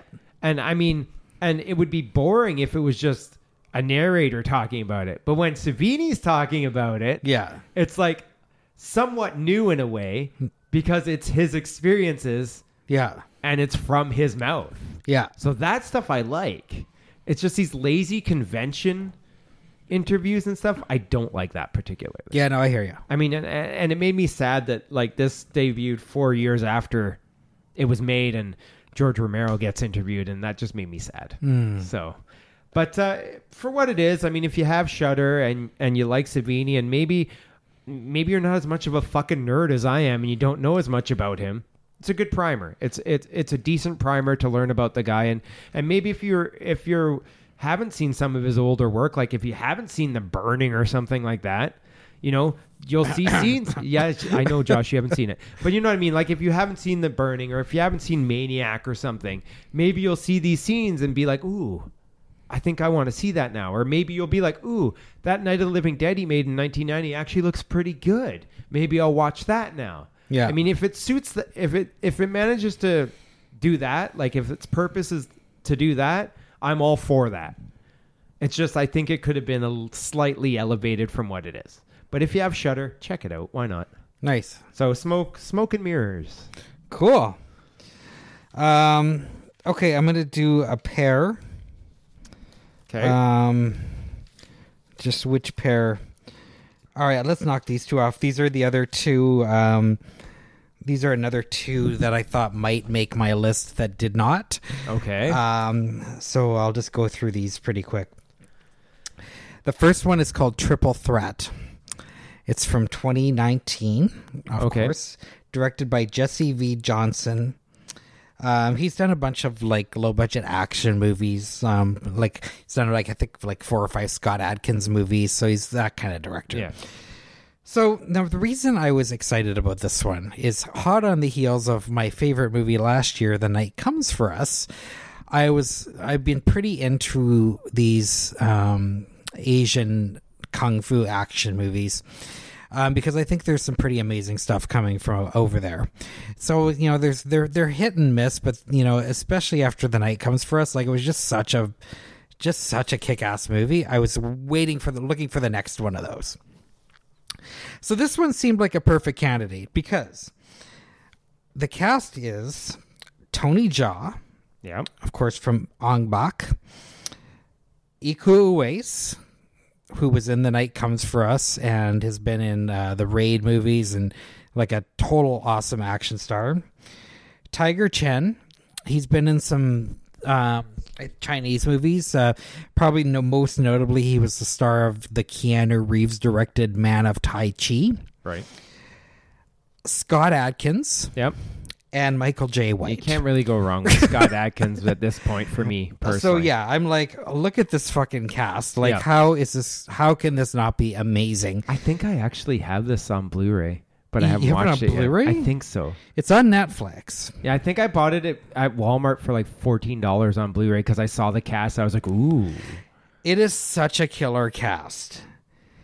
And how this movie ends up not being very good is beyond me. That's a bummer. It's a real bummer because I was pretty stoked about this movie. And so it basically opens with a kind of a confused I don't know where it was actually. It was some sort of these mercenaries going into this village they're going into this village to because Scott Adkins is a bad guy and he's being held there. So they're breaking into this village to get him out of captivity. And so the mercenaries are led by Michael J. White, and they include Tony Jaa and Tiger Chen. Iko Uwais is a villager there. So these mercenaries go in, they shoot up everyone in the village, including Iko Uwais, kill Iko Uwais' wife, bust out Scott Adkins, but then Michael J. White basically turns on Tiger Chen and Tony Jaa and leaves them for dead as well. So basically they're left for dead. I think that's what happened. Anyway, and Iko Uwais is also left for dead. Okay, so then it cuts to like the city, and sorry, I know I'm sounding confused because I am. This movie is confusing. So we cut to the city. There's some like woman crime lord and this other woman who's trying to stop her, and somehow Scott Adkins and Michael J. White are going after the woman who's trying to stop this crime lord. Remember, they're mercenaries. Iko Uwais sort of somehow joins up with them as kind of an informant, and then Tony Jaa and Tiger Chen are kind of trying to save her. So it doesn't really make a whole lot of sense, like why all these people come together. And then seriously, like the whole movie, I'm kind of like not really clear on what the objective is. It's one of those movies where you're just like, what's happening? Like, why am I supposed to be invested in the plight of any of these people? Like, the only one I could kind of get behind was Iko Uwais, because I'm like, okay, his wife got killed, got it. He's out for revenge, got it, easy. But the other stuff that's going on here didn't make a lot of sense to me. There's a woman involved named played by Selena Jade. She's the woman that they're trying to protect. Michael Bisping, he's an MMA fighter. He's one of the goons as well. And it's pretty much just scene after scene of chases, but not good chases. They're just kind of standard chases through the streets, running around. And then the last like half an hour is like shootouts and fighting, but not good shootouts. Like, The Night Comes for Us, what made that such a fucking awesome movie is that every fight in that movie was kick-ass, exciting, fucking violent, and you were like super into all the characters and like the revenge, and like you just really bought into all those guys, and it was just, everything had stakes. Like it was just so fucking good. And this one, it just all felt just sort of run-of-the-mill. Who cares? One thing that kept crossing my mind is like, why are they shooting guns so much with this cast? Yeah. Like, these guys should all be like fucking one-on-one combat, right? Like, they shouldn't be firing guns at each other. Like, what the hell is going on? So, it was just not playing to the strengths of its cast and what it could have been. So yeah, this was a huge letdown for me. I thought this was going to be an amazing movie, and it just sucked. And I guess that's part of just having a good director. I mean, not knocking. I mean, this was a serviceable low budget action movie, but this was not on the level of what it should have been. So that's Triple Threat. So that's a bummer, because I think I bought this. Yeah, I'm glad I don't own it. I watched it on Netflix. I mean, I remember I talked about Revenger a few episodes ago. It's another Netflix action movie. Yeah. And I was a bit down on that one. That was way better than this one. Yeah, this was a real letdown. Okay, I'm going to follow that one up with another one this is one I was almost sure was going to make my list, but it did not either. And it's a movie called The Perfection. Right. And this is from 2018, but it was released on Netflix this year, or 2019. Yeah, this is one I'm curious to watch too, but I haven't got around to. Okay, I'll try and keep it non-spoilery. Directed by Richard Shepard. He made a movie in the 90s, I think, called Oxygen with Adrian Brody, which I thought was a decent movie and more Tierney. And it was about it was kind of like Buried. It was like one of those, like, someone's buried alive and they're trying to save them. And he also made a movie called The Linguini Incident with David Bowie and Rosanna Arquette. So, but I hadn't really heard much of him in years, and I hadn't really heard of him. I just know I liked that Oxygen movie. Anyway, so he's popped up on Netflix this year with this movie. So it stars Allison Williams from Get Out, playing a woman named Charlotte. And it also stars Logan Browning as a woman named Lizzie. Logan Browning, she's the star of some show called Dear White People. And she was also in the Bratz movie that came out like 10 years ago. So the two of them are like, they're like cellists. Yeah. And they're like, what do you call it? They're like naturally... I can't remember the word off the top of my head. You know, they're maestros. They're gifted as not maestros, but they're gifted as as cellists. So like they're the best in the world. Let's like put it that way. Okay. They were trained by Steven Weber, who plays this guy named Anton. You know Steven Weber from the show Wings, or the Shining remake, the TV movie, and or the Dario Argento Masters of Horror episode called Jennifer Shining, as I call it. Yes. And his wife is played by Alana Huffman. So the movie opens with Charlotte, played by Allison Williams. She's been taking care of her sick mother or aunt or something, and anyway, the aunt passes away, so she's like free of this burden of taking care of this. She basically had to give up her career to take care of this woman. The woman dies, so now she's free to like kind of get back her life. I mean, like she's in her probably early to mid 20s. So she decides she's going to go to, I believe it was Tokyo or maybe China, to check in on, because she was trained by Steven Weber. So she goes there to see what those guys are up to, and just see what's going on in the cello world, I guess, or in that classical music world. So she heads off there. She pretty quickly meets up with Lizzie, and they like, you know, do a performance together, really bond over music and stuff like that. And then some shit goes down where just some... I really want to keep this one quiet because it's just, there's so many things that happen in this movie that it was really cool to go in clean, but just some shit goes down, and you know, bonds are tested, and you know, everyone's kind of put into question.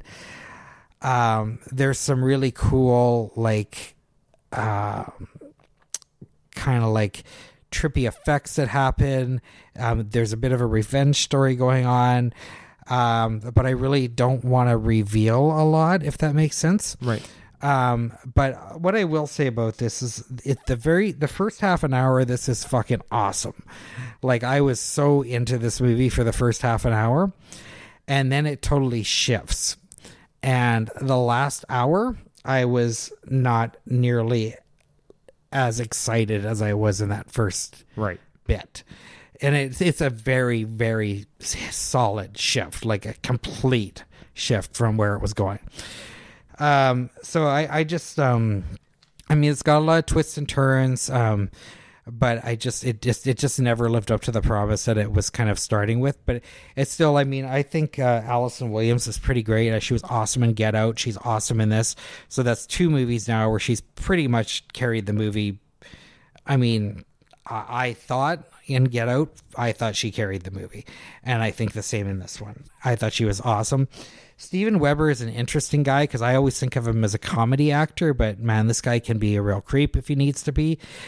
And this, you know, does kind of show some of that like behind the scenes stuff of you know, prodigies. That's what I was looking for earlier. You know, child prodigies and kind of what they go through to get there. And I do find that stuff quite interesting, but you know, this is one of those ones that popped up on Netflix. No one really knew what it was. And, you know, it started getting a bit of a buzz. I know Vince, that's been on the show a number of times, really loved this movie. Yeah. And I thought I would. And I didn't hate it by any stretch, but it just wasn't in that top 5 echelon, like not even close. Like I wasn't even considering it, but it was a fun watch. I enjoyed watching it, but it's not one I'd want to buy or that I think I'm going to be going back to over and over the years, but it's definitely worth a look. So that's The Perfection. But I don't want to say too much more about it because it's got a lot of I've heard that it's best to go into that one definitely a little best bit blind. to go in pretty blind. So I've been avoiding anything about it as well, but I'm still going to watch it. I mean, even if it's not a glowing review, I'm still interested because it just seems something a little unique for Netflix to put out there. Well, it's always hard at this time of the year too, because you're looking for that. Yeah. You're looking for like one of the best of the year. So you're like going into it hoping, okay, this is going to be one of the best of the year. So then when it's not, it kind of feels like a bit more of a letdown than if I just watched this in the middle of July. Yeah. Right? When I'm getting ready for a year-end episode. I don't think I had that much of a problem as you this year because I think mine was spread out through the whole year. But I fucking struggle every year with this. But I get what you're saying. Yeah. I get what you're saying. Yeah. I'm going to make this one quick because this is a movie you recently watched and gave a pretty glowing recommend on. And I decided to check it out, and that's a little movie called The Corpse of Anna Fritz. Whoa, really? Yeah. That doesn't seem like directed by Hector Hernandez Vicens. And like you said, I'll gloss over the plot real fast because I believe it was last episode you talked about this. Or maybe 2 episodes Yeah, but I did ago. not talk about the plot at all. Well, I'm just going to gloss it over. Basically, it's what Josh said. Movie opens with news reports about actress Anna Fritz, who's died, and this is going on as she's being wheeled into the morgue. From there, we're introduced to a guy called Pav, who's the mortician there, and he basically calls his 2 friends up and says, hey, Anna Fritz is here. And they show up, and, one's this sexist douchebag called Ivan, played by Christian Valencia, and then the other guy, Javi, played by Bernat Sarel. I'm sorry, I'm probably fucking the names up. And then, things escalate from there into a little bit of the necrophilia thing that Josh talked about, which is probably going to be kind of a deterrent for a lot of people. But like you said, I totally agree with you on this. It's not handled in a way that makes it offensive. Like, I didn't find it to be very graphic at all, particularly. Yeah.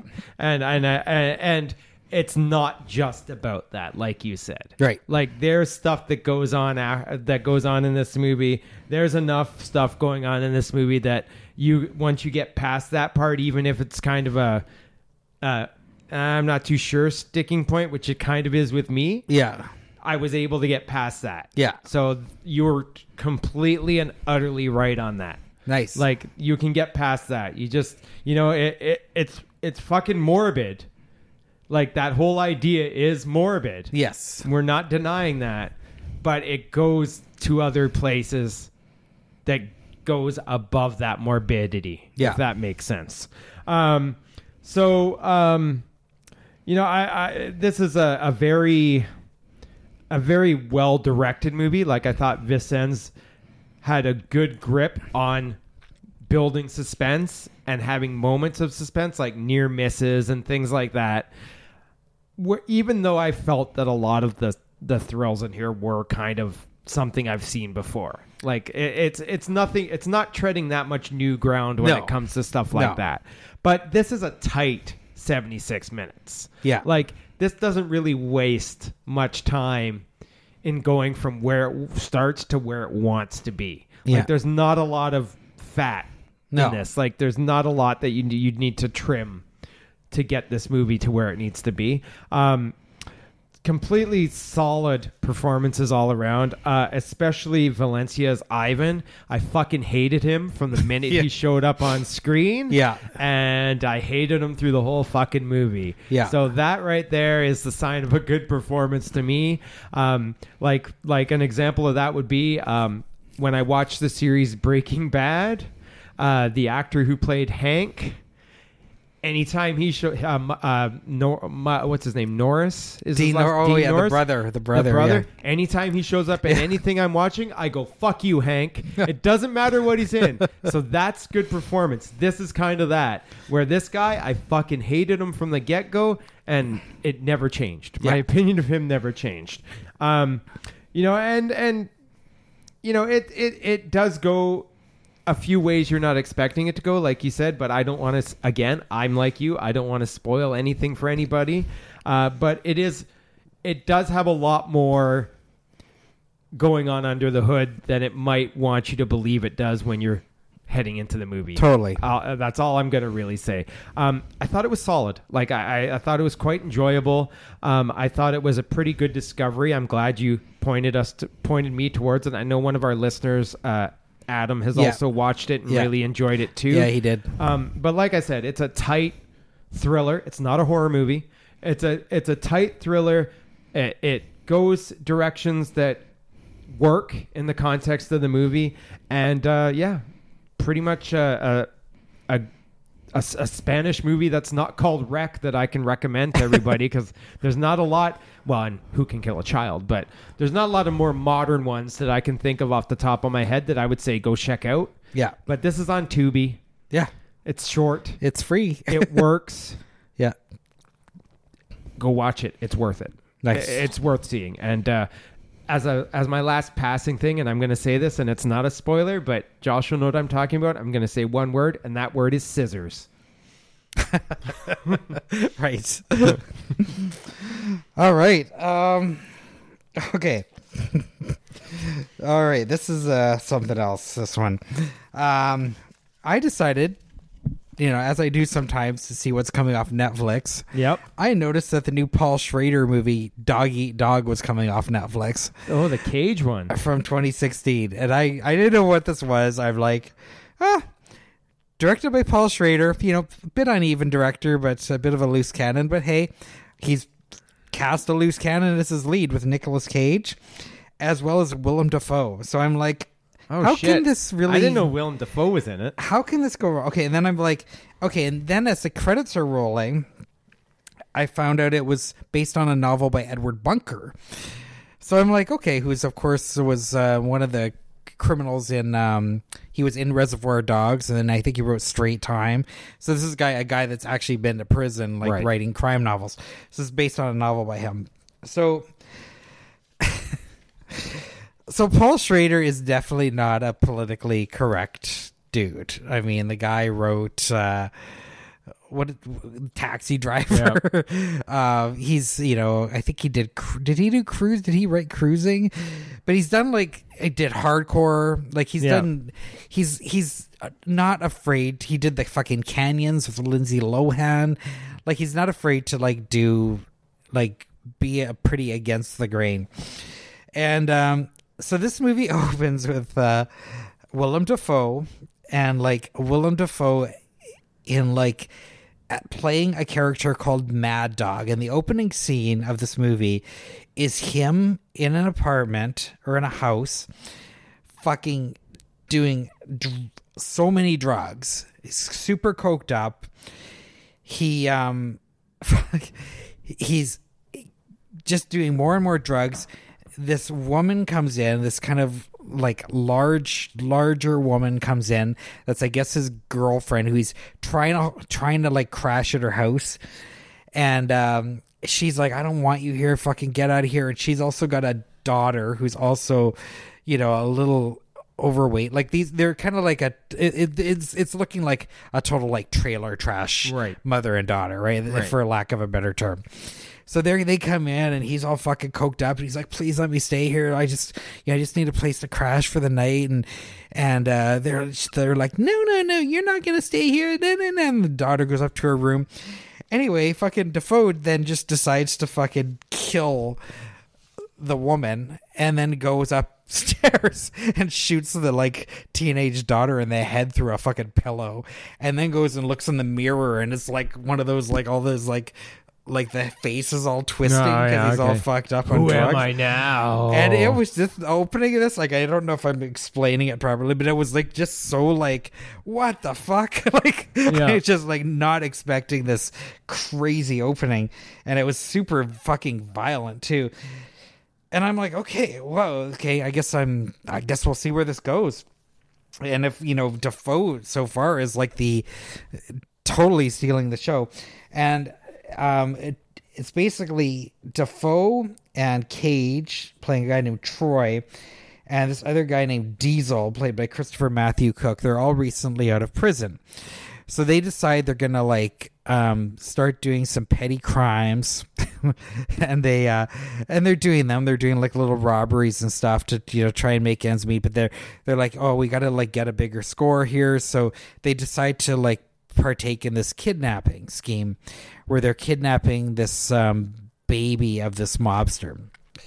And I'm like thinking, oh Christ, is this gonna like turn into like some stupid like comedy or something with these thugs trying to take care of like a baby? Don't worry, everyone. This is a Paul Schrader movie. You don't have to worry about that. So that's the plot is they're going to kidnap this baby. But I can tell you, if you're worried about these guys dealing with a baby throughout the movie, don't worry. You don't have to worry about that. It goes sideways, and then it just turns into the three guys basically on the lam, and then they start kind of turning on each other. But you got to remember that Dafoe is completely fucking nutso, so he's ready to fucking go off at any moment. This Christopher Matthew Cook, he's a pretty chill dude. Like, I really actually liked him, and I don't really know anything about this guy.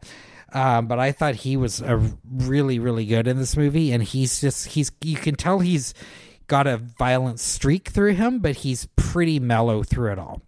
And then Cage is just trying to keep it together, but he, at one point it goes into this total like surreal meta like scene where he like starts doing like a Humphrey Bogart impression because he thinks he's Humphrey Bogart. So don't worry, Cage fans. Like, even though he's pretty restrained in this movie, Cage is at his cagiest. He's not Mandy's at his cagiest, but but you know what I mean. He's pretty restrained in this, but he does have his moments. And I actually thought this was one of the best roles I've seen him in quite a while. You should watch Mom and Dad. I gotta watch Mom and Dad. You're right, but I don't like him when he's completely off the rails. Right? Like I think he's actually a really good actor. He can be, and I think too many people are capitalizing on this crazy Cage thing, whereas in this one it was Dafoe that was the crazy. And I thought it was really neat seeing them together too, because of course they were both in Wild at Heart together, which is one of my favorites. And it was kind of I was kind of imagining it in a way, like, oh, this is what happened to Sailor, like, if Dafoe had kept going, and which he of course did not. There's like weird scenes in this. There's like there's a slow motion montage where the three of them are in a hotel room for like no fucking reason, squirting ketchup and mustard on each other. Like, just it's one of those movies in slow mo, no less. In slow mo, but I dug this movie. This is a complete mix on. People are very, very mixed on this. I think a lot of people hate this movie, but I always have liked those post Tarantino, and it's so weird to be saying post Tarantino 30 years later, right? I mean, Tarantino's been around long enough that, crime drama has been a genre ever since. Tarantino just kicked it up a notch with Pulp Fiction and Reservoir Dogs, but I mean, we've been living with those movies for long enough that it's just become its own genre now, right? It's just that kind of hyper crime movie, which doesn't necessarily need to be like The Godfather. Like, these more about petty criminals, and I do like this style. I always have, and I dug this quite a bit. I thought I was quite surprised by it because I didn't know what to expect, and I was just from the little like picture on Netflix, I was expecting Cage to be Crazy Cage and Dafoe to be like a cop hunting him down or something.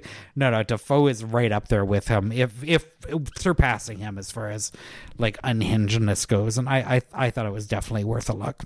I like Paul Schrader. I think he's probably a real asshole to work with, but you just never know what you're going to get with this guy, and you also know it's not going to be sugar-coated. Well, he also wrote Raging Bull and did. And Rolling Thunder. He did. You're right. So there's those two as well on his resume. But I didn't know Dafoe was in this. Oh, yeah. I feel like if I would have known that, I would have watched it. You might still have time. I love Willem Dafoe. Yeah. So, yeah, I might have to check it out if it's still on there. It's crazy. And it's like, well, this is from 2016. And there's like, it's fucking violent. There's like nudity. That's weird because the year after this, he would made that first Reformed movie with Ethan Hawke, which was like getting all the Oscar buzz. Yeah, that's not this. Yeah, that's weird. And there's like swearing. Like it's it's like an hard R, right? Oh, like, okay. Yeah, it's definitely worth a look. I might have to check it out. Yeah, Dog Eat Dog. Okay, so my next one is another movie that you've talked about in the past that I decided to check out. It's a 2019 movie. It's a movie called Crawl, directed by Alexandra Aja. So directed by Aja, produced by Sam Raimi. Basically what this is this girl called Haley, played by Kea Scodelario, who's a swimmer at university. She lives in Florida, finds out there's a Category 5 hurricane on the way in, and decides she better go check on her dad to make sure that he's okay and, you know, that he's getting out of the hurricane zone. So from there, she drives towards his house, and everything feels appropriately wet and desolate and dangerous right from the get-go. Aja really kind of nailed that for me, where I'm like, fuck, it's miserable. It's like you're in Vancouver or something, but a little bit worse or whatever. And so she ends up eventually tracking down the dad, played by Barry Pepper, who is a guy I really like for the most part. Like, nobody really talks about him that much, but I really like Barry Pepper. I mean, aside from like fucking Battlefield Earth, I do like Barry Pepper. Like, I think he's a pretty good actor. So she finds him injured in the crawl space under the house, but then also finds that there's fucking alligators in the crawl space under the house. So it just becomes this efficient, lean, pretty claustrophobic setting for a creature feature, like a nature run amok movie where the hurricane's coming in, it's flooding the basement, the alligators are out to get them, they have to try and escape, things keep getting worse and worse and worse and worse and worse. My head goes, holy fuck, this is ridiculous, but damned if I'm not having a good time with this, with it being fucking ridiculous. I'm like, oh, they got out of this situation. Oh, never mind. Now this has happened. It's just one of those movies where they just keep piling on so much ridiculous shit. Yeah. And you're like, I really shouldn't be liking this because my logic sensors are being like, this is stupid and people are doing stupid shit in this movie constantly, but I'm still having a fun time with this. And I think a lot of the credit for that has to go to Alexandra Aja, to be honest. Because when this guy keeps his genre fare simple, he delivers. Yeah. Like, think of it. How his 2006 Hills Have Eyes, his 2010 Piranha. Yeah. All these movies that are they're just really basic, simple, we're just here to give you some popcorn thrills kind of movies. That's when Aja's at his best for me since he moved to North American movies. Yeah. Like, this is where he delivers what I want. Yeah. And this is no exception. Like I thought the CG alligators were actually pretty good. Yeah. And you know, I don't like CG. And even I was like, these alligators actually look pretty good. I'm not upset at this. Like, it works for me. I thought some of the attack set pieces were pretty good. The scene with the cops I enjoyed. And, you know, things like that. And you know, and I just was like, yeah, I can excuse a lot of the dumb shit in this movie just because it's like an 87-minute movie. It hums along fast. You know, Aja knows how to keep things tight and suspenseful, and the monsters are chewing on people. There's blood flying everywhere. There's fucking big hurricane waves coming in and blowing people all over the fucking place. There's a cute dog who you don't want to get hurt through this whole movie.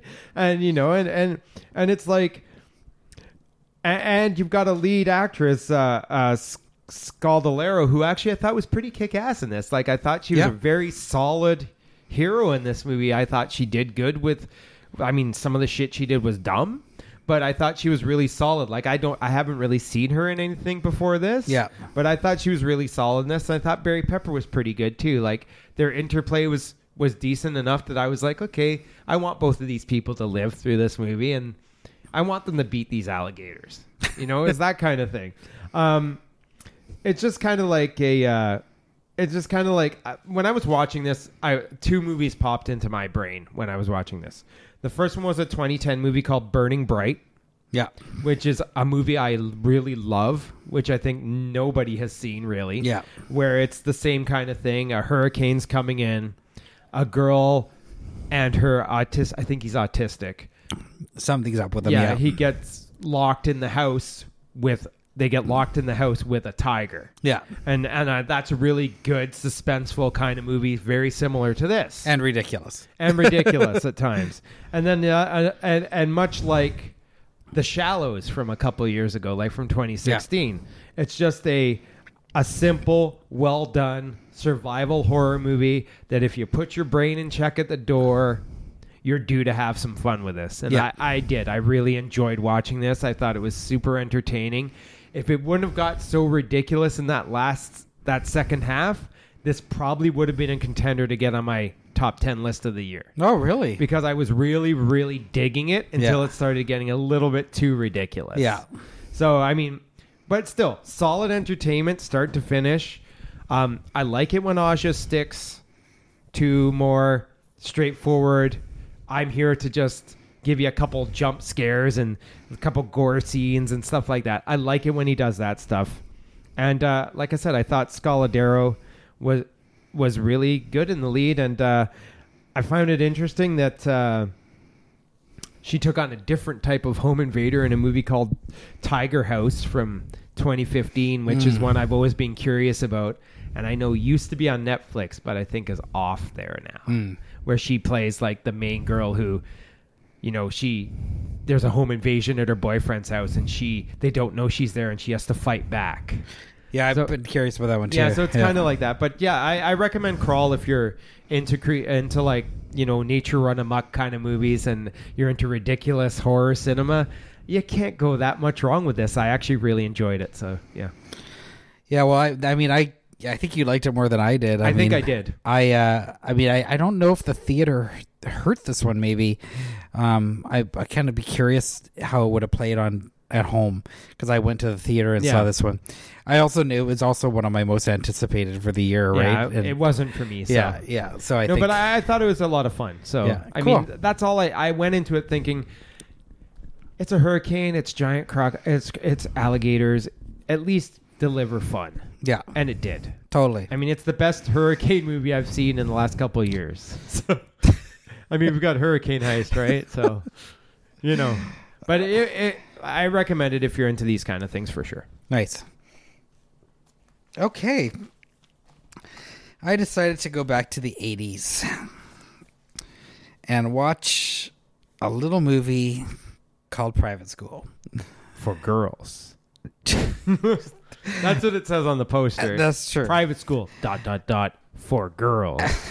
Did you watch, did you buy the new Blu-ray of it? I did. Oh, I have the Universal DVD. Yeah, so do I. And I have it on VHS twice. 1983. It's been a long time since I've seen it, though. Yeah, directed by Noel Black. Probably notable for doing a movie called Pretty Poison that I talked about a few episodes ago with Anthony Perkins and Tuesday Weld, which was a thriller. This is a full-on teen sex comedy. Probably one of my favorites. I'd probably put this in top 5, maybe, of the era. I don't know if I could go that far. I've seen it enough times. Like, it's one I've gone back to repeatedly. Right. And whereas some of the other ones I have not. But I think we have to do an episode on teen sex comedies. Yeah. I think.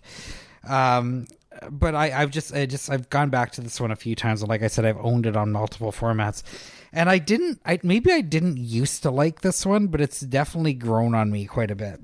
And it's also got one of the best there was always like the overweight comic relief dude. In this case, it was Michael Zorich playing Bubba. And he was in this, and he was in Hot Moves. And when I think of that caricature, I think of Michael Zorich.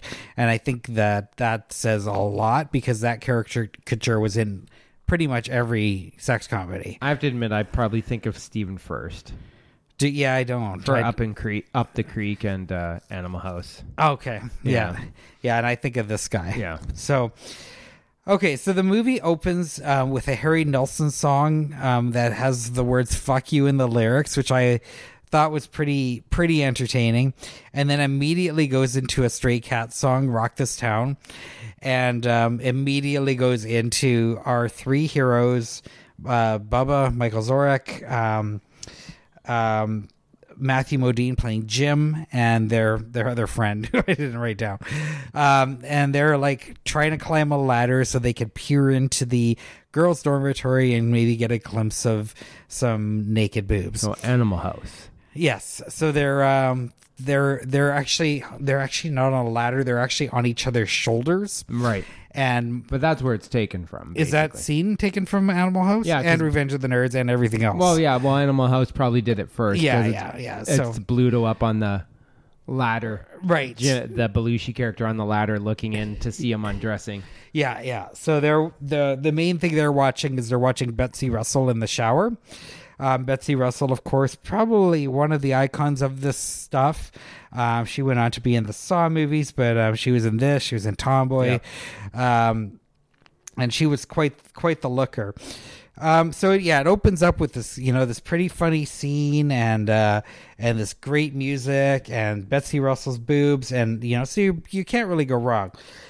Then we get introduced to the headmaster, Prudence, who's, like the typical headmaster of the girls' school, who's, pretty repressed. And, then there's like a dance that happens, and, like the repressed headmistress and the teachers don't want the students to be too close together. But of course, hijinks ensue, and, Michael Zorek's running around with his permanent boner, and Kathleen Wilhoit is there as kind of his horny girlfriend, who's also probably the coolest girl in the school. Phoebe Cates is there, of course, fresh off of Fast Times at Ridgemont High. Sylvia Crystal shows up playing a sex teacher, hot off the heels of probably Private Lessons. We've got, of course, and I know I briefly mentioned Matthew Modine, but I mean, this guy's become a really great actor, and he's most recently been in Stranger Things, but he went on to be in Vision Quest, which both of us liked. Then he was in, Saving Private Ryan as, what was his name in that? Shit. Anyway, very famous portrayal in that movie. What did I say? Saving Private Ryan? Fucking Full Metal Jacket. Yeah. Jesus Christ. But Matthew Modine is fucking awesome, and he's been in a lot of great stuff. And this is a very early role for him. We've got choreographed cheerleader dancing with Paula Abdul as the choreographer, and you can see her in some of the sequences with the cheerleaders. You can actually see Paula Abdul dancing around there. We've got fucking Ray Walston showing up again, hot off the heels of Fast Times at Ridgemont High. We've got Cheesy Romance. We've got Brink Stevens showing up in a shower scene, along with Linda Weissmeyer, who I know Chris had a crush on after seeing the movie Wheels of Fire. Yep. And she was also in Malibu Express, the Andy Sedaris movie. So she's also in a shower scene. So it has this is probably, again, one of the, aside from Porky's, this is probably the quintessential 80s shower scene was in this. We've got the fucking people dressing up in bloody drag. I don't know why. I'm surprised you said this would be top 5 with that scene. Always do they need to be doing this? I don't fucking understand it. It's not funny. And in this one in particular, one of the characters dresses up in drag a second time, but there's no context. It's really weird. But I actually didn't mind the drag scene in this, even though it was kind of like, fuck. I don't get the humor. Phoebe Cates actually tries to sing. She does 2 of the songs on the soundtrack. Also on the soundtrack, we've got Vanity 6 show up doing Nasty Girl. Rick Springfield has a song. So it's got a really great soundtrack. I thought it was pretty funny. It's got all the stuff you need in a teen sex comedy. Phoebe Cates was top of her game. Matthew Modine's a fucking good actor and was able to pull off his role pretty well. I don't have anything bad to say about this movie. I mean, yeah, it's a bit sexist, whatever. It was 1983. I can't help that, but I think it's a pretty representative entry into the subgenre for sure. I don't think I would say this is top 5 teen really sex comedy for me. I don't want to reveal our top 5. That's why I'm not arguing. It's been a very long time since I've seen it. But even though it might not be in my top 5 movies in that subgenre, it definitely has one of my top 5 scenes from that genre, which would be the horseback scene. Yes. So, I mean, in that sense, that's a scene that stuck with me throughout all my teenage years. So, much like the Phoebe Cates Fast Time scene, that's probably in the top tier for this kind of movie for those kind of scenes. And it's so funny. So he's talking about Betsy Russell rides a horse topless. Yeah. And I didn't remember that scene. Yeah, I did. Yeah. But I remembered the Phoebe Cates scene. So yeah, I don't know. For me, it's one of the big scenes from like when I was growing up. Yeah. But I mean, I keep meaning to revisit this because I just have I have the Universal DVD that I paid $5 for. Yeah. Like about a year ago. So, and then they have, of course, announced it on Blu-ray. But I should probably try and check it out again too.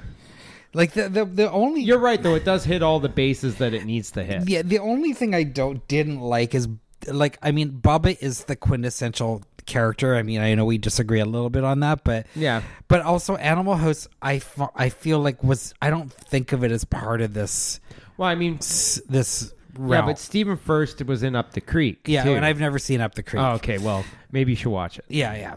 But but the thing with Bubba though is the character that Kathleen Wilhoit plays, and she's kind of like the cool, like she's still fucking horny and everything, but she's not like a Phoebe Cates or a Betsy Russell. Right. She's more like the cool girl who's wearing the hat and like the cool hat, and she's like, you can tell she's just kind of the cool girl that doesn't take a lot of shit, and she's into Bubba. Like she is down with like giving it up for him. Like there's no question, like it's not like he's not getting action from her. Like she's totally ready and willing, and for whatever reason he keeps lusting after other girls too, and I'm just like, if I was him, especially him, and I had her ready to rock, like the cool girl too, like that's what I would be doing. Well, this goes back to that St. Elmo's Fire conundrum, Josh.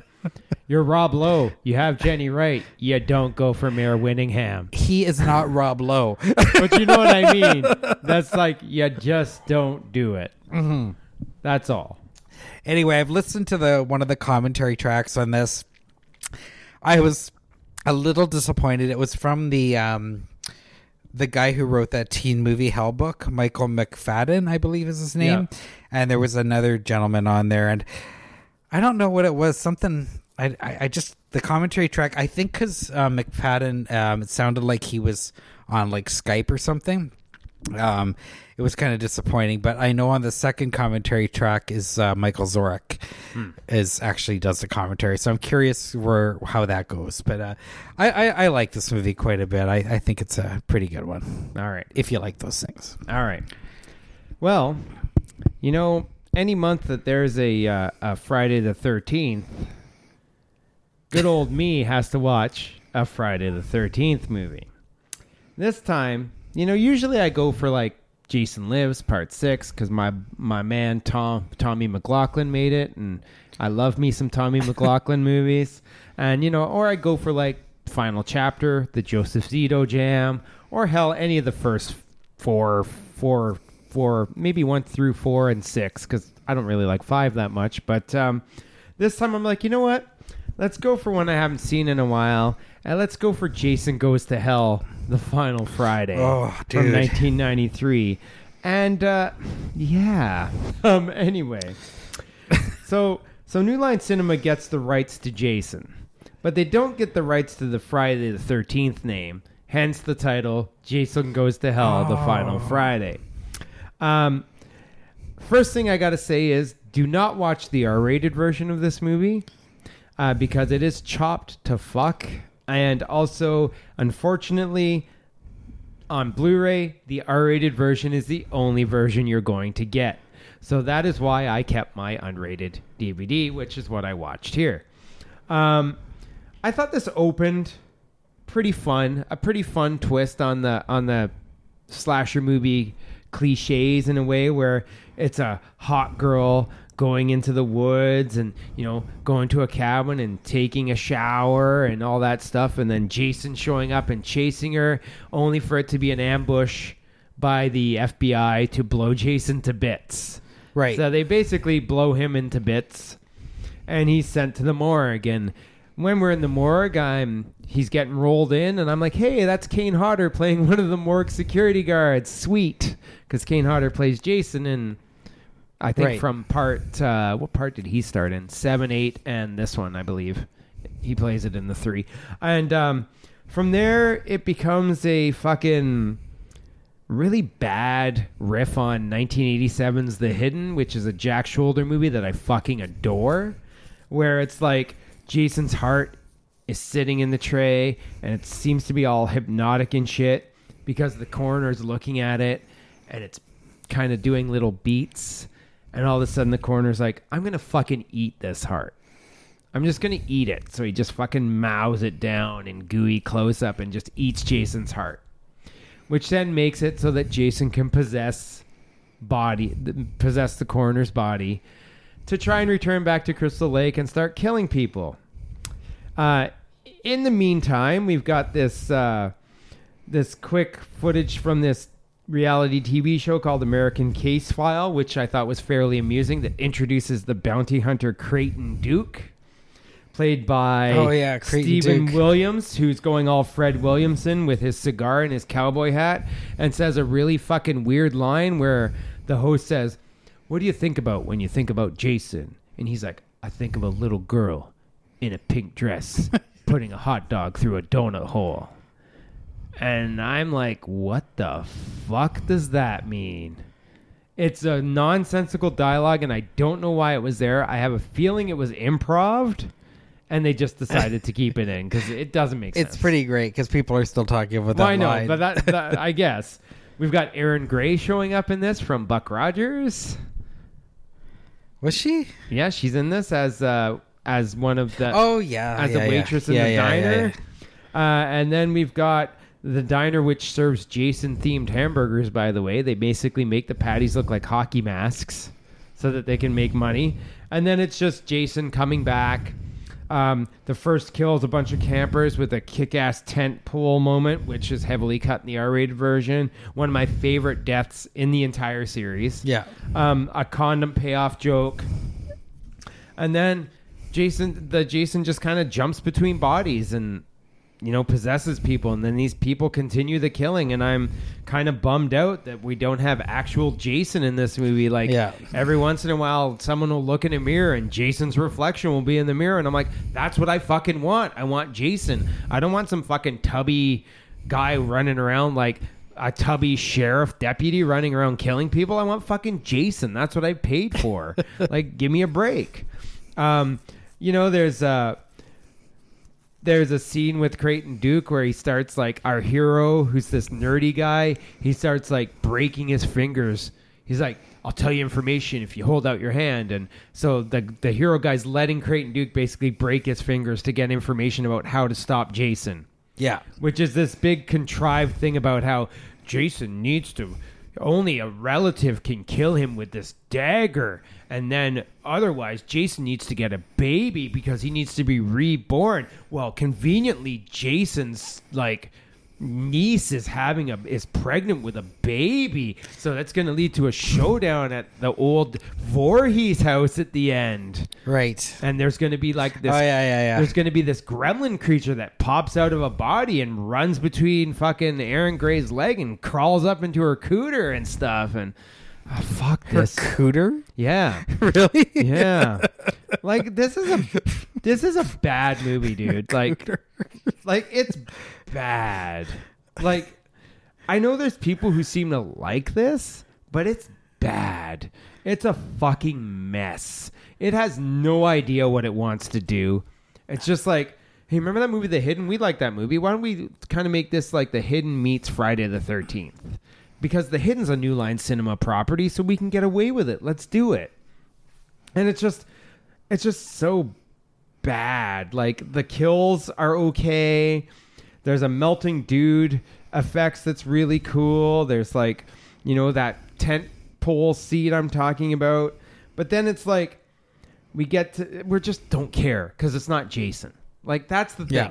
There's no fucking Jason in a movie called Jason Goes to Hell, The Final Friday. I want Jason. Yeah. This is what I want in this movie. You've got a shitty hero John LeMay plays this shitty hero. You've got fucking a finale that trots out this police station and diner massacres, but because it's not Jason, it's just not that great. We've got Jason Monster Baby running along the floor, which I'm like, okay, I saw this in Nightmare on Elm Street 5 and I fucking hated it then too. Why are you bringing it back? And it's just a fucking disaster. It's not good. It's a fucking disaster. And and everyone talks. The only reason people still talk about this movie is because of Freddy's glove showing up at the end and setting up this Freddy versus Jason movie that wouldn't happen for another 13 years after this came out, which isn't a great movie either, to be honest with you. No, it's not. So I'm just like, this is a bummer. Sure, I get it. You want to try something new with the Friday the 13th series, but that's not what we want. By the time we get to entry 9, people don't want something different from the Friday the 13th series. People want promiscuous people in the woods getting murdered. That's what we want from a Jason movie. We don't need this elaborate backstory of Jason only being able to be killed by a relative, and Jason's got mystical powers and the Necronomicon and all this garbage. We don't need that. I just want Jason to show up at this peaceful lakeside retreat and see someone having sex and cut their head off. Yeah. This is what I want from a Friday the 13th movie. Yeah. And it would get even worse with the one after this, with Jason X, where they sent fucking Jason into space. I disagree. No, actually, I think Jason X is a better movie. Jason X is a better movie. But I just mean, they didn't need to do that either. Yeah. They really didn't. They didn't. So it's I'm fine with the rights being in limbo for this series right now, because to be honest with you, I don't want another Jason movie. No. I don't think I want one. I do. I want someone to do a throwback.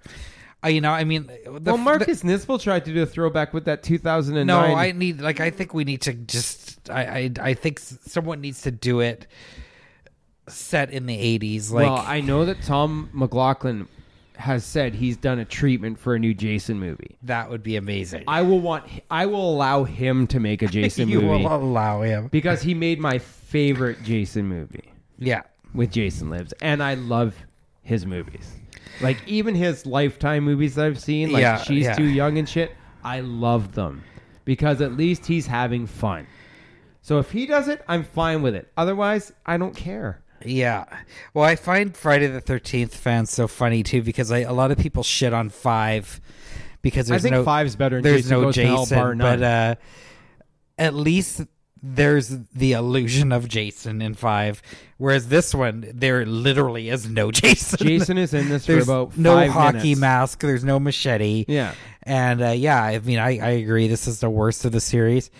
I think they were by far they were this is the trying to do worst. something with I think the director, he's been quite active lately, and he has come out and said that Jason was a Deadite. Yeah. And trying to tie it into the Evil Dead universe. I agree. I think he's also come out and said he's written a Creighton Duke movie. No thanks. Back then, I might have been interested, but now, Stephen Williams. How old is Stephen Williams now? The thing about that is, everyone goes on about Creighton Duke.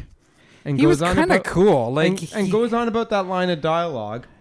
But he's really not in this movie very much. But I thought he was a cool character. I did like there's this Jason bounty hunter. But he's okay, but he's not in it that much. I think people are delusional about how much he's actually in this movie. Yeah. He's probably only got maybe 10 minutes of screen time total in this whole thing. Yeah.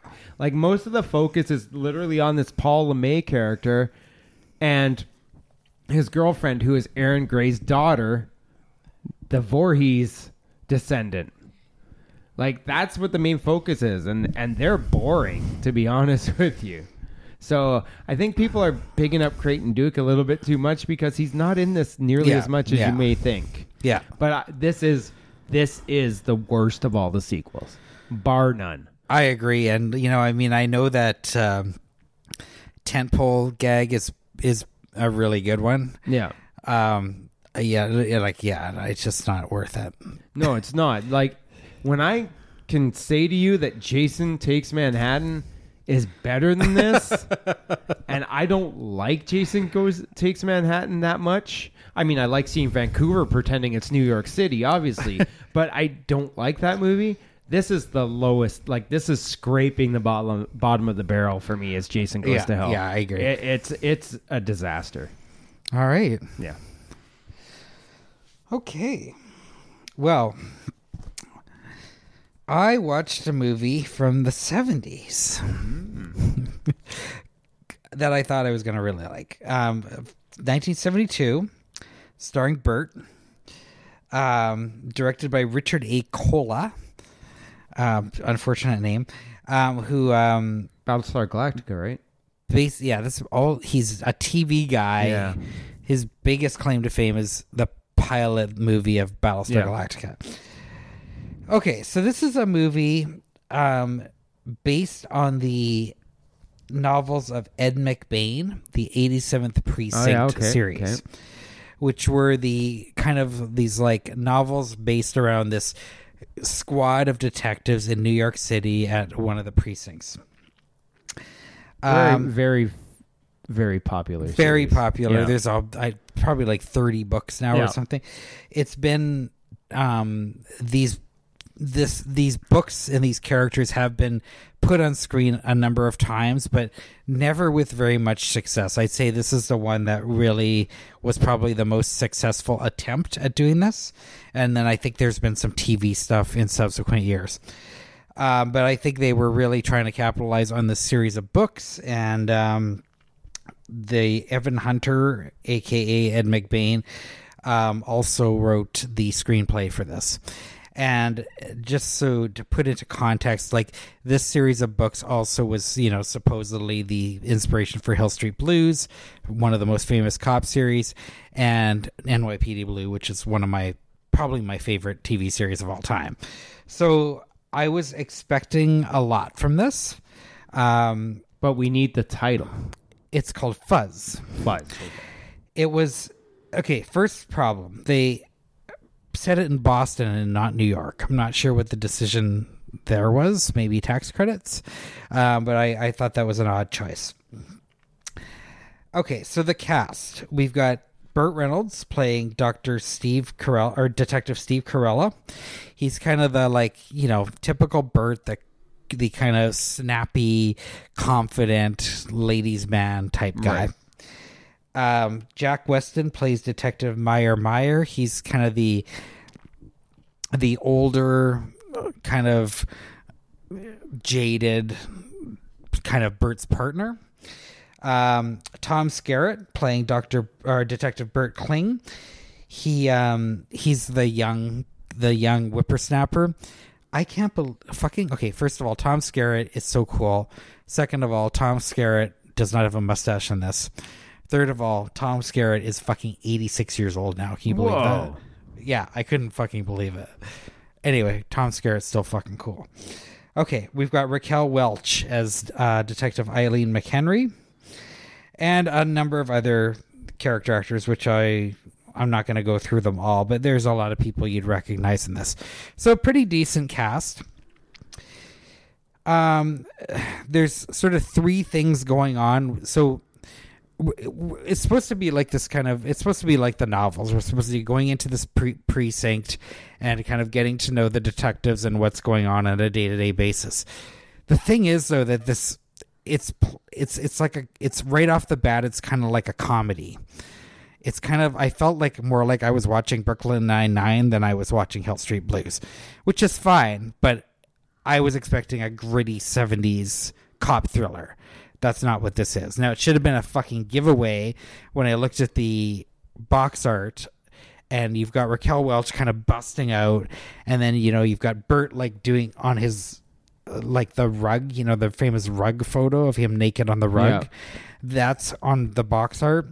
And you've also got Burt and Jack Weston dressed up as nuns in like running. That was part of the box art. That should have told me everything I needed to know.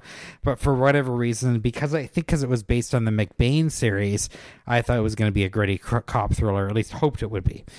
It sort of is a little unsure what it wants to be. So it starts out being kind of a comedy, like not like a airplane comedy, but it's got like they're going through the precinct, and people are checking out Raquel Welch in like very obvious ways. We've got these guys doing painting, which is disrupting the precinct, so they're all everyone's trying to get around the painters. So it's like just dumb comedy like that. And I wasn't feeling like I was really getting into like who these people were. There was too many people like running around everywhere, and it was like character after character after character, and I'm like, who am I supposed to be following? Who am I supposed to be like behind here? Burt hasn't even shown up yet, and we're literally introduced to probably 20 characters in the first 5 minutes, so it's very, very confusing. That they're also talking about kind of 3 different crime waves that are going on at the same time. There's like this serial rapist running around, which is why Welch is there. She's there to like try and ensnare this guy. We've got someone running around like lighting vagrants on fire, and then we've got a mad serial bomber played by Yul Brynner that's calling in bomb threats constantly and delivering on them. So I just didn't really know where to go, because like there was all this stuff happening, and then it was just like kind of like set piece after set piece. Like you've got a scene where Burt's dressing up as a bum, and he's going to try and like get the guys that are lighting bombs on fire, but they light him on fire, and they get away, but so there's like a big stunt where there's fire involved. They're trying to like capture Yul Brynner, or the Mad Bomber. So there's this big scene at like a outdoor park where they're all like staking it out, and that's the scene where Burt and Jack Weston are dressed as nuns, because they're undercover, you see. And it's funny because I guess they're men and they're dressed as nuns, and how could that ever happen? Because how I feel about guys dressed in drag. Two movies with people in drags in the same week. Fuck. And then you've got like Tom Skerritt and Raquel Welch posing as a couple making out in a sleeping bag, but of course when their mark like runs by them, they can't get the zipper of the sleeping bag unwrapped, so they're like struggling with getting the sleeping bag open as the guy's running by. So it's got that kind of stuff, and I'm just like the movie just couldn't find its footing anywhere, and real letdown. So Kino Lorber put out the Blu-ray of this. Definitely not recommended. I think you can do the hard pass on this. I mean, when people talk about Burt's filmography, this is certainly not part of it, or really any of these guys. I can mention Charles Martin Smith shows up briefly as one of the guys that is burning the bums, and also it's got a very early appearance from Tamara Dobson, who of course went on to be Cleopatra Jones in the popular 70s movies. And Ushi Daigard has a very, very brief scene as a girl in a loop in a porn theater. But too bad, man. I mean, this Ed McBain stuff, I've never read any of his novels. Have you? No. I don't know what the tone of the novels is. Not comedy. Yeah, I know that much. I always imagined they wouldn't be. Now, I kind of get what they were trying to do here, but I mean... It almost sounds like they were trying to blend together like a bunch of his books in one. I felt like they were trying to there was all these beloved characters, and they were trying to like introduce all of them in one movie, in one scene, basically, and then trying to include as many of them as they could through the plot. But what it did is it just made it so confusing, because you didn't really know who you were supposed to be kind of following along with, and none of them really had moments. So yeah, kind of a drag, but had a cool, I always like Raquel Welch, but she's front and center in the poster, and she's probably in this for 15 minutes. So it's really not anyone's movie. So it's an oddity. So it's called Fuzz. Well, she gets more screen time than Jason. she does. That's true. All right. Well, let's for my final selection in this section, I decided since Scream Factory put out a collector's edition on Blu-ray recently that I would revisit one of my favorite remakes, one that I actually think is better than the original, and that would be 1988's The Blob, directed by Chuck Russell, coming off of Nightmare on Elm Street Part 3, and co-written by Frank Darabont, who would make The Mist, among other things.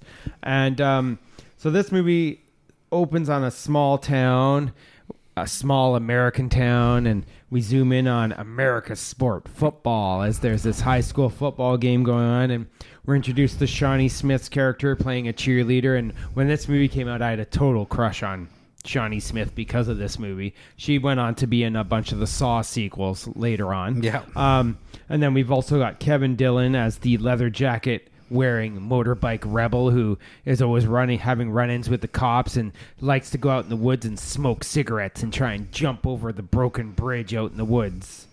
And from here we have a meteor crashing down, and the first victim is this homeless guy who's living out in the woods, and he pokes at the meteor and he gets it on his arm, and Kevin Dillon's character just happens to be there, and he flags down Shawnee Smith and her boyfriend, played by Jonathan Leitch, or Lettich, I don't know how to say the name, and they take the hobo to the hospital, like the emergency room, and from there it turns out that this is a viscous, murderous blob. It's a blob from outer space that decides to start devouring everybody. And it begins with a friggin' really impressive scene where it just completely envelops one of the characters, and you could see the blob pulling back and basically pulling all of his flesh off of his face and everything. And then we have a scene with Erica Eleniak, the Playboy Playmate, as the girl who is making out in a car. And, you know, when the guy rapily reaches in to touch her boob, the blob basically explodes from inside her and attacks him. And we've got the kills just keep coming, and the effects are fucking top notch. And 30 years later, these effects look fucking amazing, I gotta say. We've got, you know, people getting sucked down sick drains. We've got people being destroyed in phone booths. We've got a massacre in a movie theater that's playing a slasher movie spoof kind of movie. But I mean, it's great. All this shit with the blob killing people, fucking top notch. Like, great shit. But the thing is, this also works because Russell and Darabont have taken their time doing a good job in a brief amount of time setting up your characters. Like, you know, Shawnee Smith, we can tell she's the good girl next door and everything. And, you know, Dillon's obviously the rebel, but it also gives you little glimpses at some of the side characters, like the Reverend, who's like kind of creepy, but he's the Reverend. The pharmacist, you know, the horror-obsessed little kids who are Shawnee Smith's brother, one of them is. And it just does a good job at building that up. You know, there's a pretty suspenseful scene set in the sewer with Shawnee Smith and the two kids just after the movie house scene. And, you know, and Dillon's hair looks fucking terrible because it's like a really bad mullet going on. Right. And you know, it just propels. It moves good. The special effects are amazing. And then they introduce the government guys, which are like these scientists, and they're in their hazmat suits. And I thought that stuff was a little bit clunky. Yeah. And I thought that the finale loses a little bit of steam because, you know, you got Kevin Dillon driving around in a fucking ice-making truck to try and kill the blob, and it kind of doesn't work. Yeah. But, I mean, this is a great, entertaining movie. Like, I like the original Blob from the 50s, but this is the one where it's like, we're going to take this story and we're going to modernize it, and we're going to get everybody who's anybody to work on this movie doing effect. Russell knows how to make a successful, entertaining movie. I mean, a lot of people consider Nightmare on Elm Street 3 to be their favorite of the series. Yeah. I disagree, but, you know, I get it. I know where they're coming from. And having Darabont on as a co-writer does help with I think he's got a really good knack at hitting that small town America feel. Yeah. And I think a lot of what's in this is because of him. Right. Like, a lot of the writing in this that works that way is because of him. I just think this is a really fun movie, and I think that I I'm super impressed with what Scream Factory did with this on their Blu-ray, because they ported over all the stuff from the Twilight Time release. Of course they did. There's two other commentaries, and there's like, I think at least 12 brand new interviews with people involved in this movie. Wow. And it's got all the old making ofs and everything. And like, this is a packed Blu-ray, like totally packed and totally worth buying. If like at the Twilight Time one went out of print really fast. It did. But this is like, fuck, I should have sold that when it's always the this thing. trumps that one. And I think this is also a brand new 4K scan also. Right. So this is the best this movie has looked. And it's also, if you love this movie, there's a lot for you to chew on in the special features. So I highly recommend The Blob from 1988 for sure. Nice. Yeah. Josh's VHS Adventures! Okay. All right. So this is a Vietnam movie actually that I've heard about all these years and never got around to watching for some reason. And it's a movie called The Hanoi Hilton. Oh, yeah, okay. From 1987, directed by Lionel Chatwind, mainly a TV writer. And, okay, so to my delight, when this started playing, the Canon logo came up. Nice. Which I did not put together at all. Like, because I've always thought of this as kind of a serious... Vietnam movie, and then when Canon's logo popped up, I'm like, what the fuck? So okay, so Canon did occasionally try and make something more. I know, I'm just so used to, I know. Especially after watching all the Death Wish movies and missing recently. in action. Yeah. So the story is about the Hanoi Hilton is referencing a prison in Hanoi called the Hoi Lu prison, and it's where a lot of POWs were sent in the Vietnam War. Most notably, John McCain spent some time there, but a lot of American POWs spent time in this prison that was certainly not a Hilton. So the premise is that Michael Moriarty is a fighter, like a pilot for the Air Force, gets shot down and gets taken prisoner and brought to this facility. And it's just about his time there. I think that it goes over like a 7 or 9 year period of Michael Moriarty's capture and time at this place and the people he meets. And it's pretty eye-opening stuff. Like, I mean, you hear about POWs. I guess my main exposure to them is Chuck and the camps, the POW camps, which I'm sure were very accurate in the Chuck Norris movies. Yeah, I'm sure. But I'm sure there was some brutality. I mean, I think POW The Escape with David Carradine is the most accurate portrayal of POW camps ever. But I do imagine they were probably pretty brutal. Yeah. And I think some of the stuff in the Chuck movies was probably pretty accurate. Like, I remember them being like half submerged in water sometimes and shit like that. Anyway, this is taking place at an actual like facility. It's like a prison. I think it was built by the French when the French occupied Vietnam, and then it was taken over by the Vietnamese when the North Vietnamese when the Vietnam War broke out with the Americans. So Moriarty gets put in there, and you really kind of feel for this guy because it's introduced very early that he's a family man. He's got a wife. He's got, I think, 2 kids at home. And you're like, oh, this guy's stuck there. And it really, I felt it really did a good job of kind of conveying like how that would be. And it really made me be like, wow, that would be fucked up. Like you're brought there and you're being taken away from your family. And then, a lot of this movie is about, what's more important, like the code of the military and your country and keeping secrets, or going home and like kind of turning your back on all that. So there is that struggle where, they're talking constantly about being broken by the Vietnamese when, there's like where they're being tortured and the Vietnamese are trying to get information out of them. But you can really kind of sympathize with that thing they're going through where they're giving up their family for their country. And and how hard that might be for some people. I mean, it's great. I think a lot of people like to say, how, of course there'd be no contest. Of course I would pick my country and I wouldn't. But, I felt it really made you think about if you were really in that situation, how would you be? And Michael Moriarty is such a fucking underrated actor. And I really, really wish this guy had acted more. I know he had a tough run in Law and Order, where he got released from that show. But that guy, he was stellar on that show. He's been stellar in like everything I've seen him in. He was in like those Larry Cohen movies, like Q and the stuff. Yeah. I mean, he's so great, and he lives here now. I didn't know that. He lives in Port Moody. Yeah, he's been out here for a long time. Yeah. So he's so great, and but some of the other cast too. We've got Lawrence Pressman. He's playing like kind of the older, like Moriarty's character is quite a decorated soldier, but this Lawrence Pressman plays like the one who kind of outranks him and is trying to like organize the prisoners.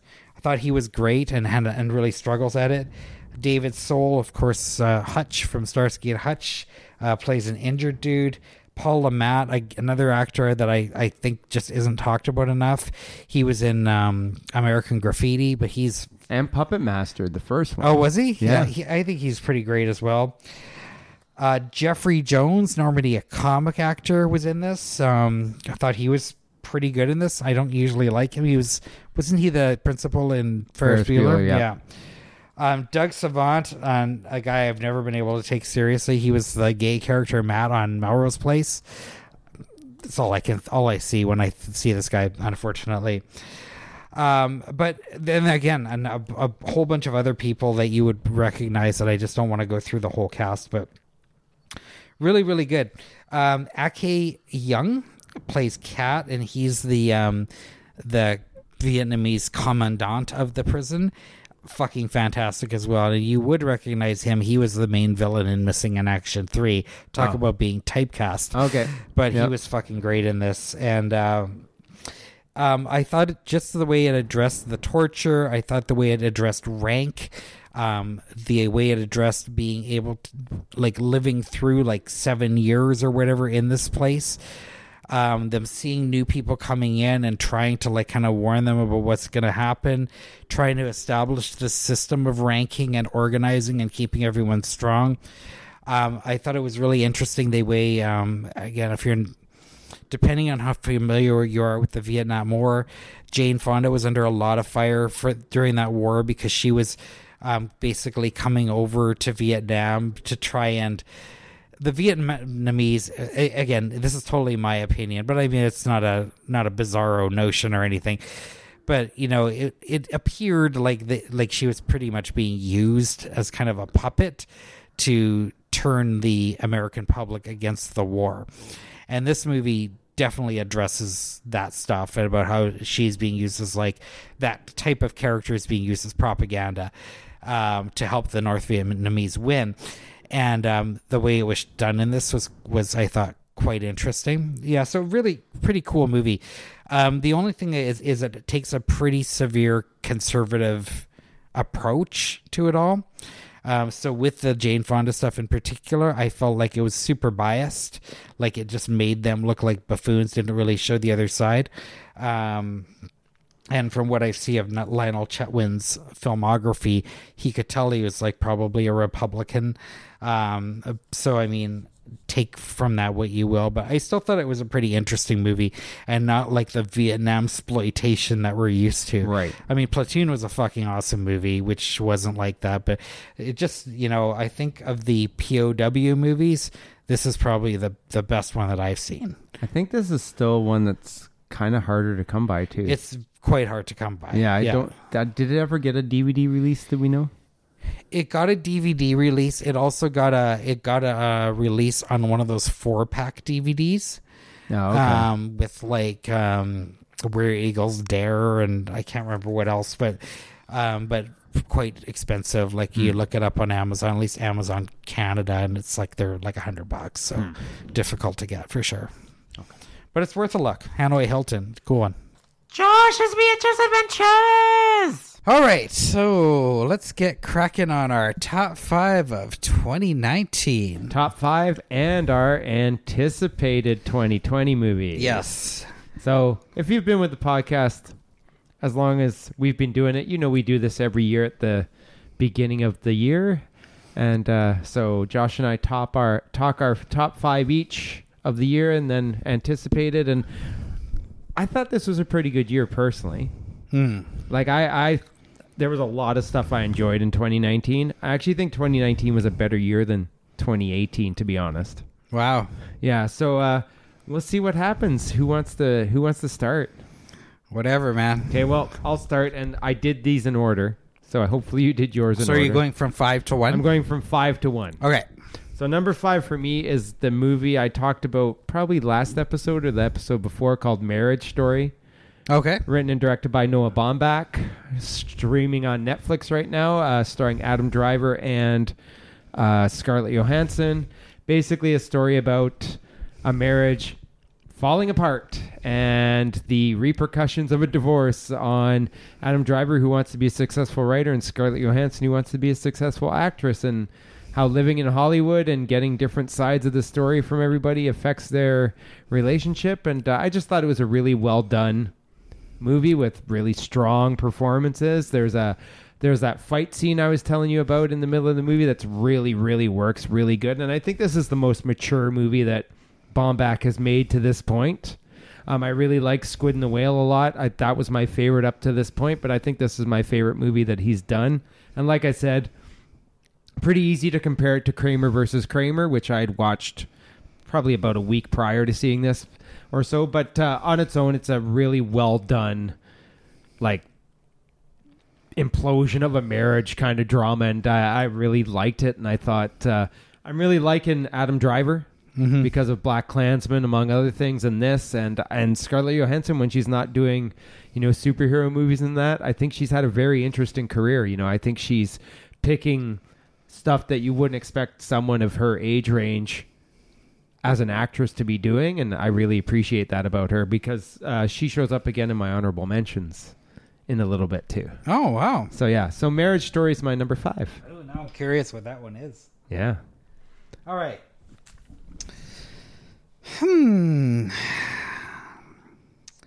Okay, my number 5 is... okay. My number 5 is Us. Right. Directed by Jordan Peele. Honorable mention for me. Yeah, I didn't like Get Out very much. Yep. I thought it was okay, but this one I really feel like he stepped it up. This one felt like all the hype I heard about Get Out, about how original it was and how it was kind of changing the genre, blah blah blah. This is what I thought. That's what I thought this was. Right. This was totally original in my opinion, and this is one that I felt like, I didn't know where it was gonna go, and I just thought everything about this one, just from I really loved the use of color in this movie. I thought it was really cool. I just went into this blind, so I didn't even know the premise at all. And if you haven't seen this yet, by the way, I'd recommend checking it out, especially if you've managed to be able to go into it blind, which I think a lot of people have been able to do. I mean, the poster is unfortunately... But even the trailer's really vague. Yeah, and I saw the poster before and I didn't know what it meant, right? But it's really, really well done. Lupita Nyong'o from 12 Years a Slave and Black Panther plays this woman who's with her family, and something's happened in her past, and along with her is Winston Duke as her husband, also from Black Panther, and their 2 kids.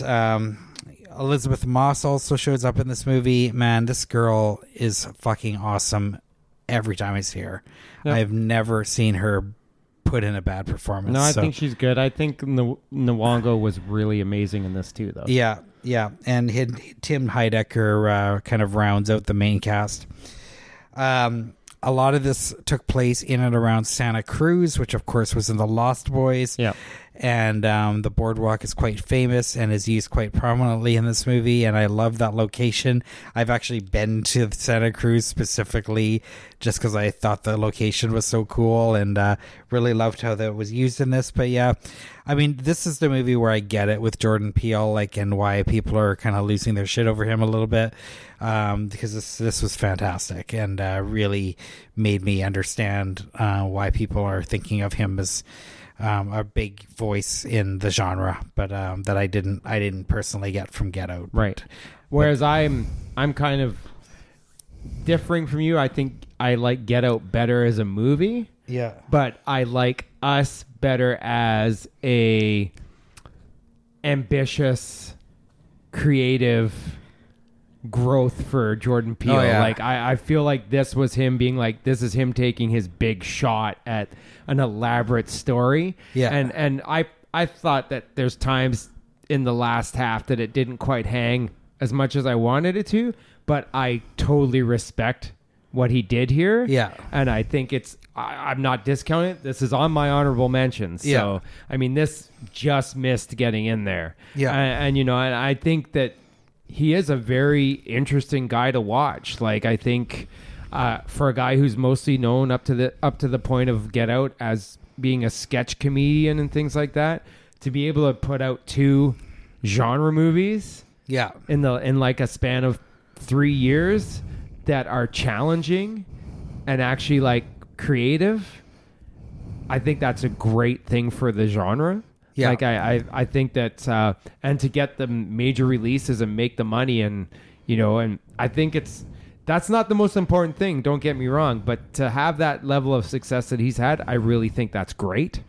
And Well, I think it's pretty awesome that, like, I was out for dinner with my parents, and they're like, "Have you seen this movie called Us? We watched it the other day." Yeah. I'm like, what?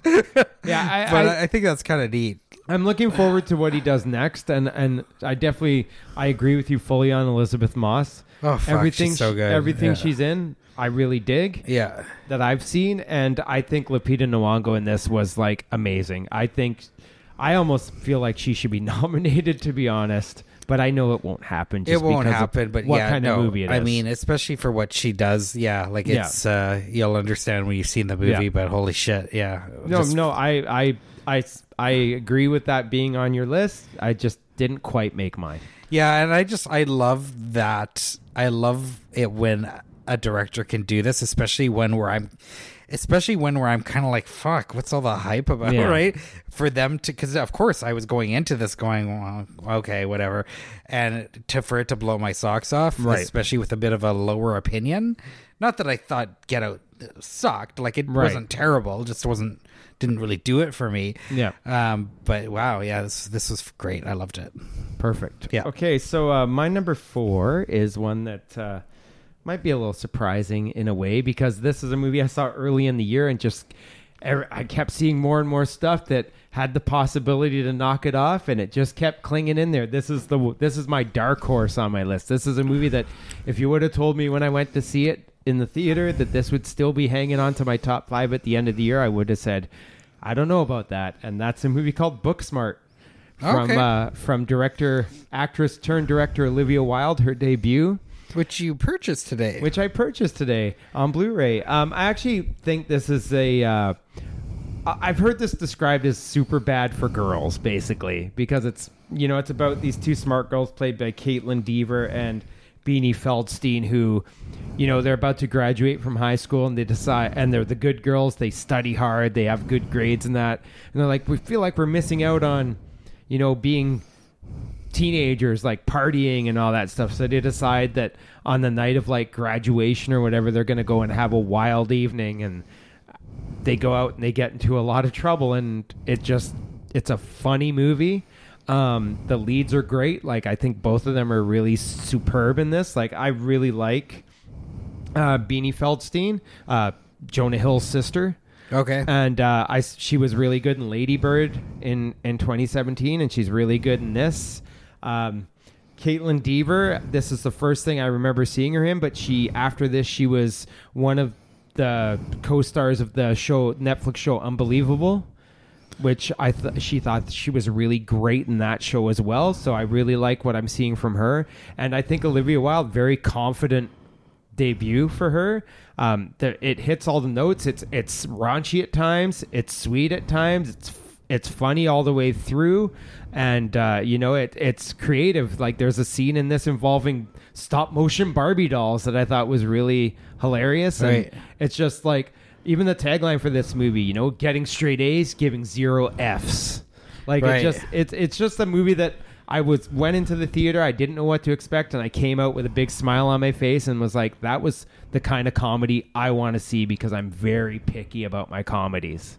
And I just think it was just one of those perfect storms for me and one of those perfect moments. And that's why I think it's still clinging on there, because every time I'm like, oh, maybe Booksmart should come off the list now. I'm like, nope, too fun. Had to leave it on there. It's one of the best times I had at the theaters this year. It's not going anywhere. Nice. So that's why it's my number 4. Cool.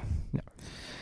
All right, my next one is one I know you've seen. Okay. I kind of didn't know if I wanted to watch this because there's been a lot of hype about this one from some reviewers that are a little dubious in their recommendations sometimes. But you talked about this, I think, last week, and so I decided to check it out, and I loved it. And that's One Cut of the Dead. Another honorable mention for me. Yeah, and as someone who's been through the process of making low budget movies, I can totally relate to this movie, and it was just so original. Yeah. So it's Japanese. It's kind of appears like it's a zombie movie, but it's not. And I'm a big fan of one take stuff, and I can imagine how difficult that is to achieve. And this is a comedy that really expands on that notion. Yeah. And I really liked it. And any movie that first of all, as I was watching this, even like halfway in, I'm like, I don't know, man. Like even when I kind of knew what was going on, I was even still like, oh. But man, the payoff of the last half hour of this movie is so great. Yeah. I'm pretty sure that's what I said when I talked about it. That I was like, I was kind of enjoying it, but then when it gets into that last bit, that's when I really was like, yeah. It was so fucking good. And it made me immediately want to watch it again, which I've not done yet. But the way it's constructed, and it's just so fucking good.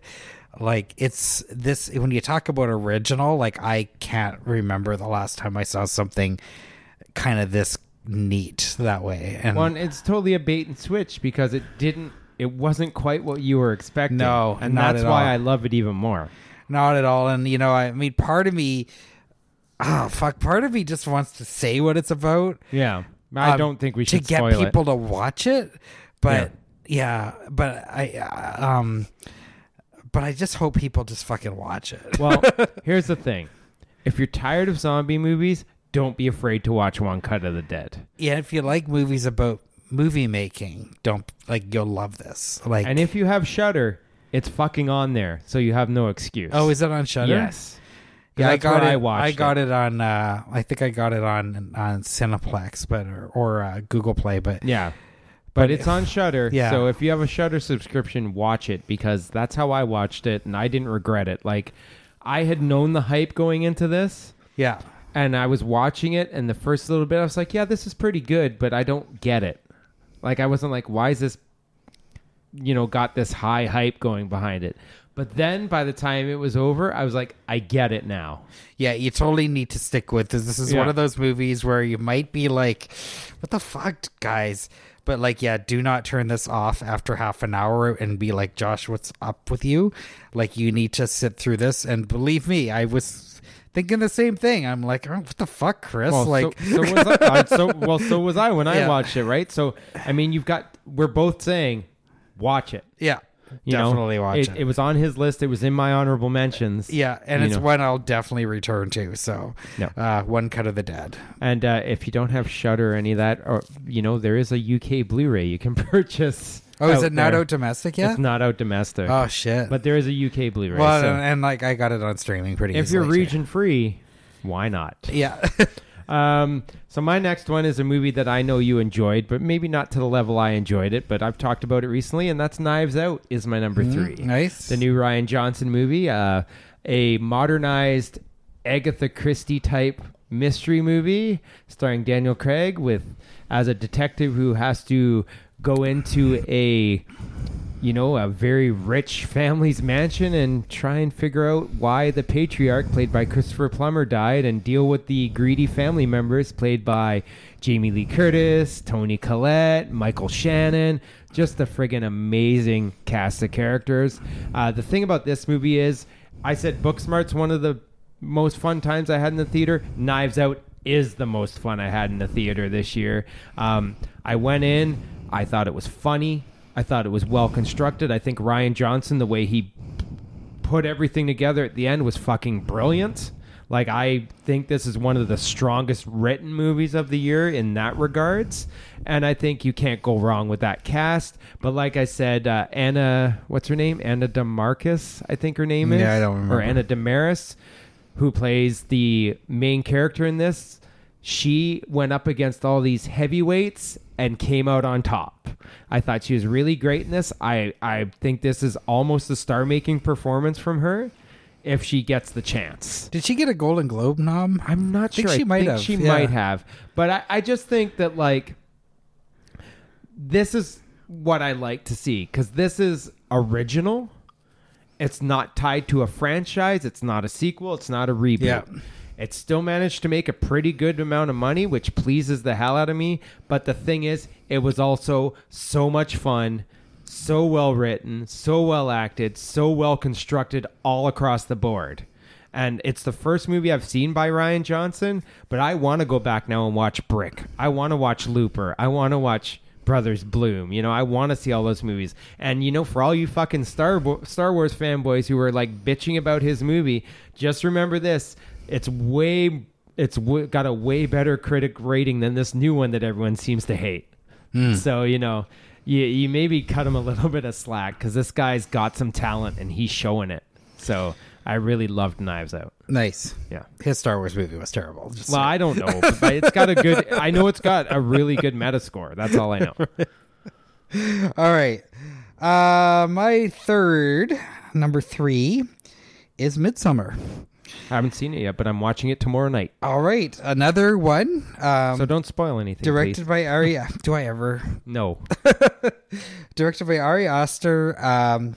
So this is another one like Us, where I was kind of underwhelmed by Hereditary, which was Ari Aster's movie last year. Yeah, it was last year. I think so. Yeah, a lot of hype around Hereditary. I saw it. I liked it, but I didn't love it, right?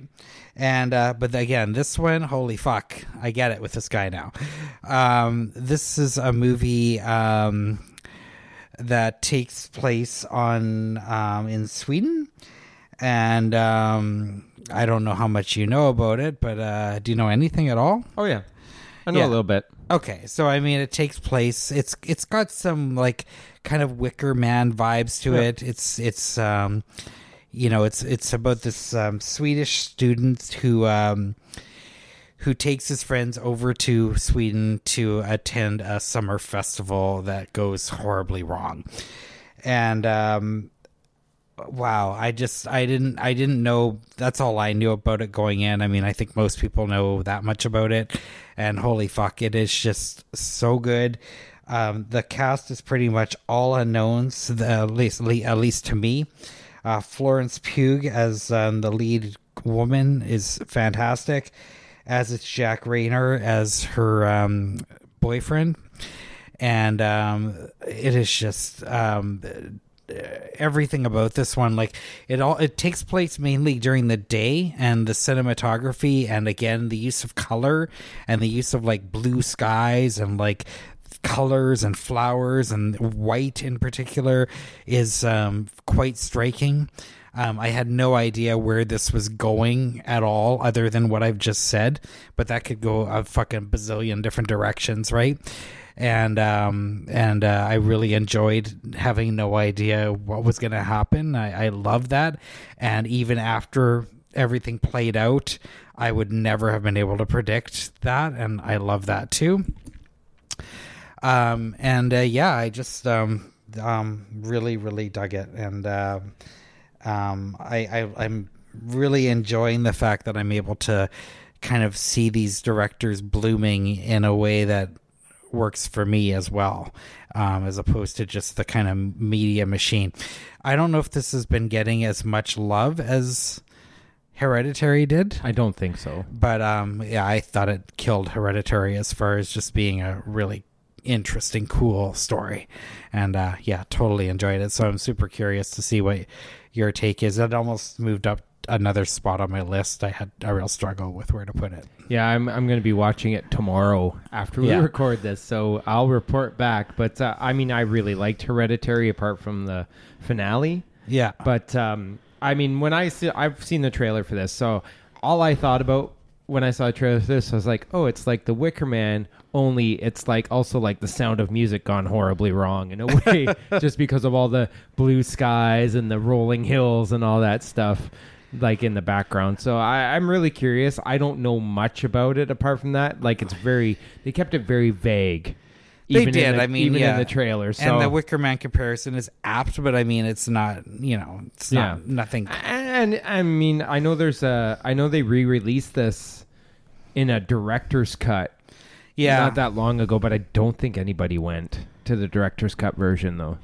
They didn't, and I know you can get that on an import disc. Oh, really? They had it at Videomatica when I was there a few days ago. It's a European disc. Oh, okay. You can't get it on a domestic release. And I will also say, just with Florence Pugh, there's a depiction of anguish, and I guess anguish would be the best word. I've never seen anything like this. Just the outpouring of emotion and pain that this woman is able to convey very early on in the movie. Just unbelievable. I've never seen anything like that. So, yeah, this is a real winner. So what we've established here is that Ari Aster really likes anguish. Apparently. Because both of his movies contain it. Yeah, but this was... From the sound of next level shit. Right. I was just... The way she showed it, it was just... Wow. Anyway... All right. My number 2, this should be pretty obvious because, if this would have came out in a year that there wasn't the movie that's my number 1, this would have been my number 1 for sure, and that's Bong Joon-ho's Parasite. Right. From 2019, obviously. This is a Korean movie that I fucking adore. And, it's basically about a family who scheme their way into a rich family's house by taking up new personas and things going off the rails quite rapidly, but with comedic but very dark undertones at the same time.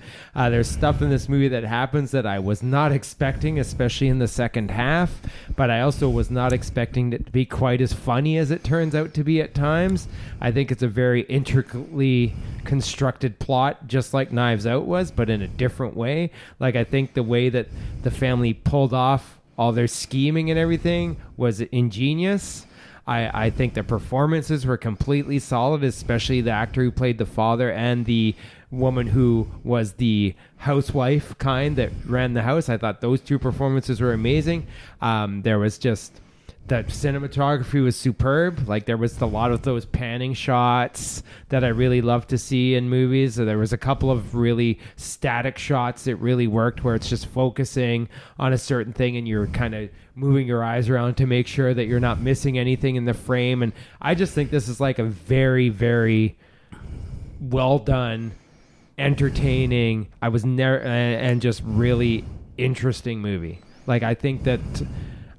if it wasn't the movie that's my number 1, it's probably obvious what it's going to be, but if that movie wouldn't have came out, this is the first year I can recall where I've given 2 movies a perfect 5-star rating on Letterboxd. And this is one of them. Nice. So it's amazing, and I hope it gets nominated for Best Picture. But if it wins, it's probably gonna be nominated for just Best Foreign Picture. Oh, yeah, totally. So, yeah, but it makes me want to watch Snowpiercer now since I haven't seen that. It's from the same director. So good, man. So one thing about this movie that I watched a few kind of visual reviews of this movie, which I thought were really interesting.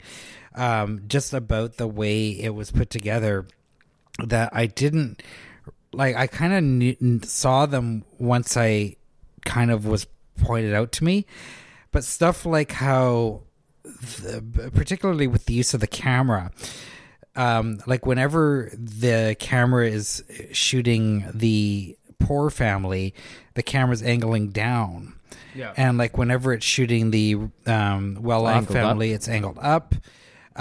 There's a lot of times where you're seeing characters going through different phases, like different events happen that leads different characters to have different things happen to them in their status. Right. And they actually, you see them walking like downstairs or upstairs and stuff like that. That's interesting. And then another really interesting thing is in a lot of the shots where there's because it's basically about a rich family and a poor family, right? Yeah.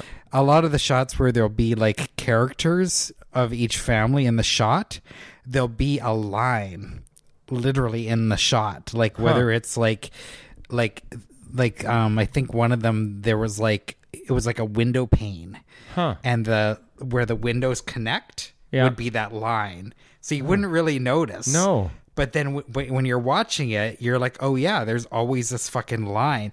And it showed like time and time again in the movie how they had the line between the two families. And I just think that kind of attention to detail is just fascinating. Yeah, that's to super me. cool.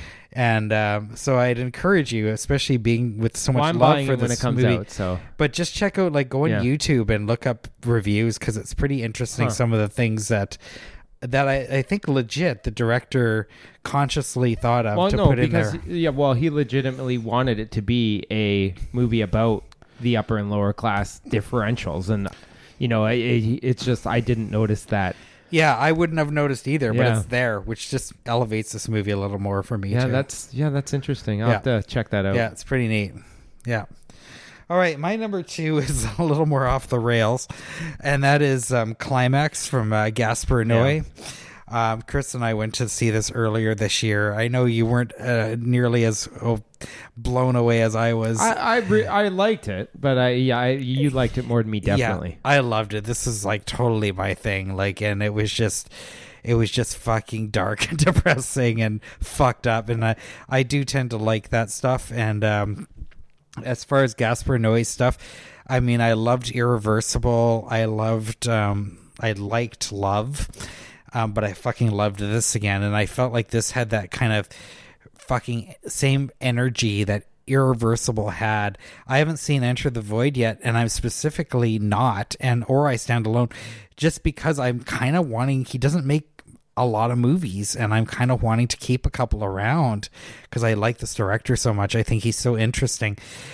But this one kind of has that energy of the first half an hour of Irreversible for the entire fucking movie, and it's pretty relentless shit. And but it's about it opens with a really fantastic dance number, a couple of them actually, which I thought was really well choreographed. And I'm like, didn't really know what to make of it, because it's a Gaspar Noé movie who's known for these like kind of dark, serious, hard hitting films, and it was like this huge like dance thing.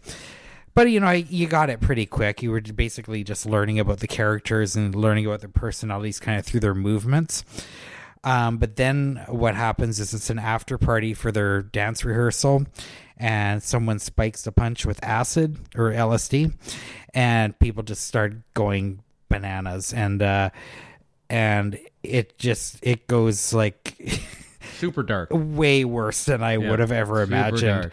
And but I just, the fucking energy and the shots and like those shots of like it just following a character like down all the halls and all this shit's going on, and but you're still staying with this one person, and like I just thought it was just this like assault on me, and I fucking loved that feeling.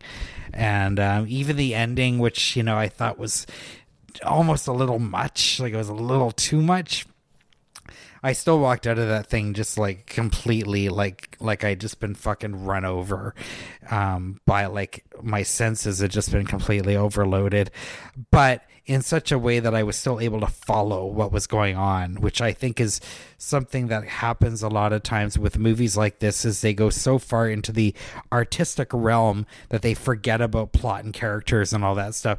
Whereas this one did hold on to that. Like, you were still able to kind of know what was going on and who it was happening to, and care for some people to an extent, particularly Sophia Boutella.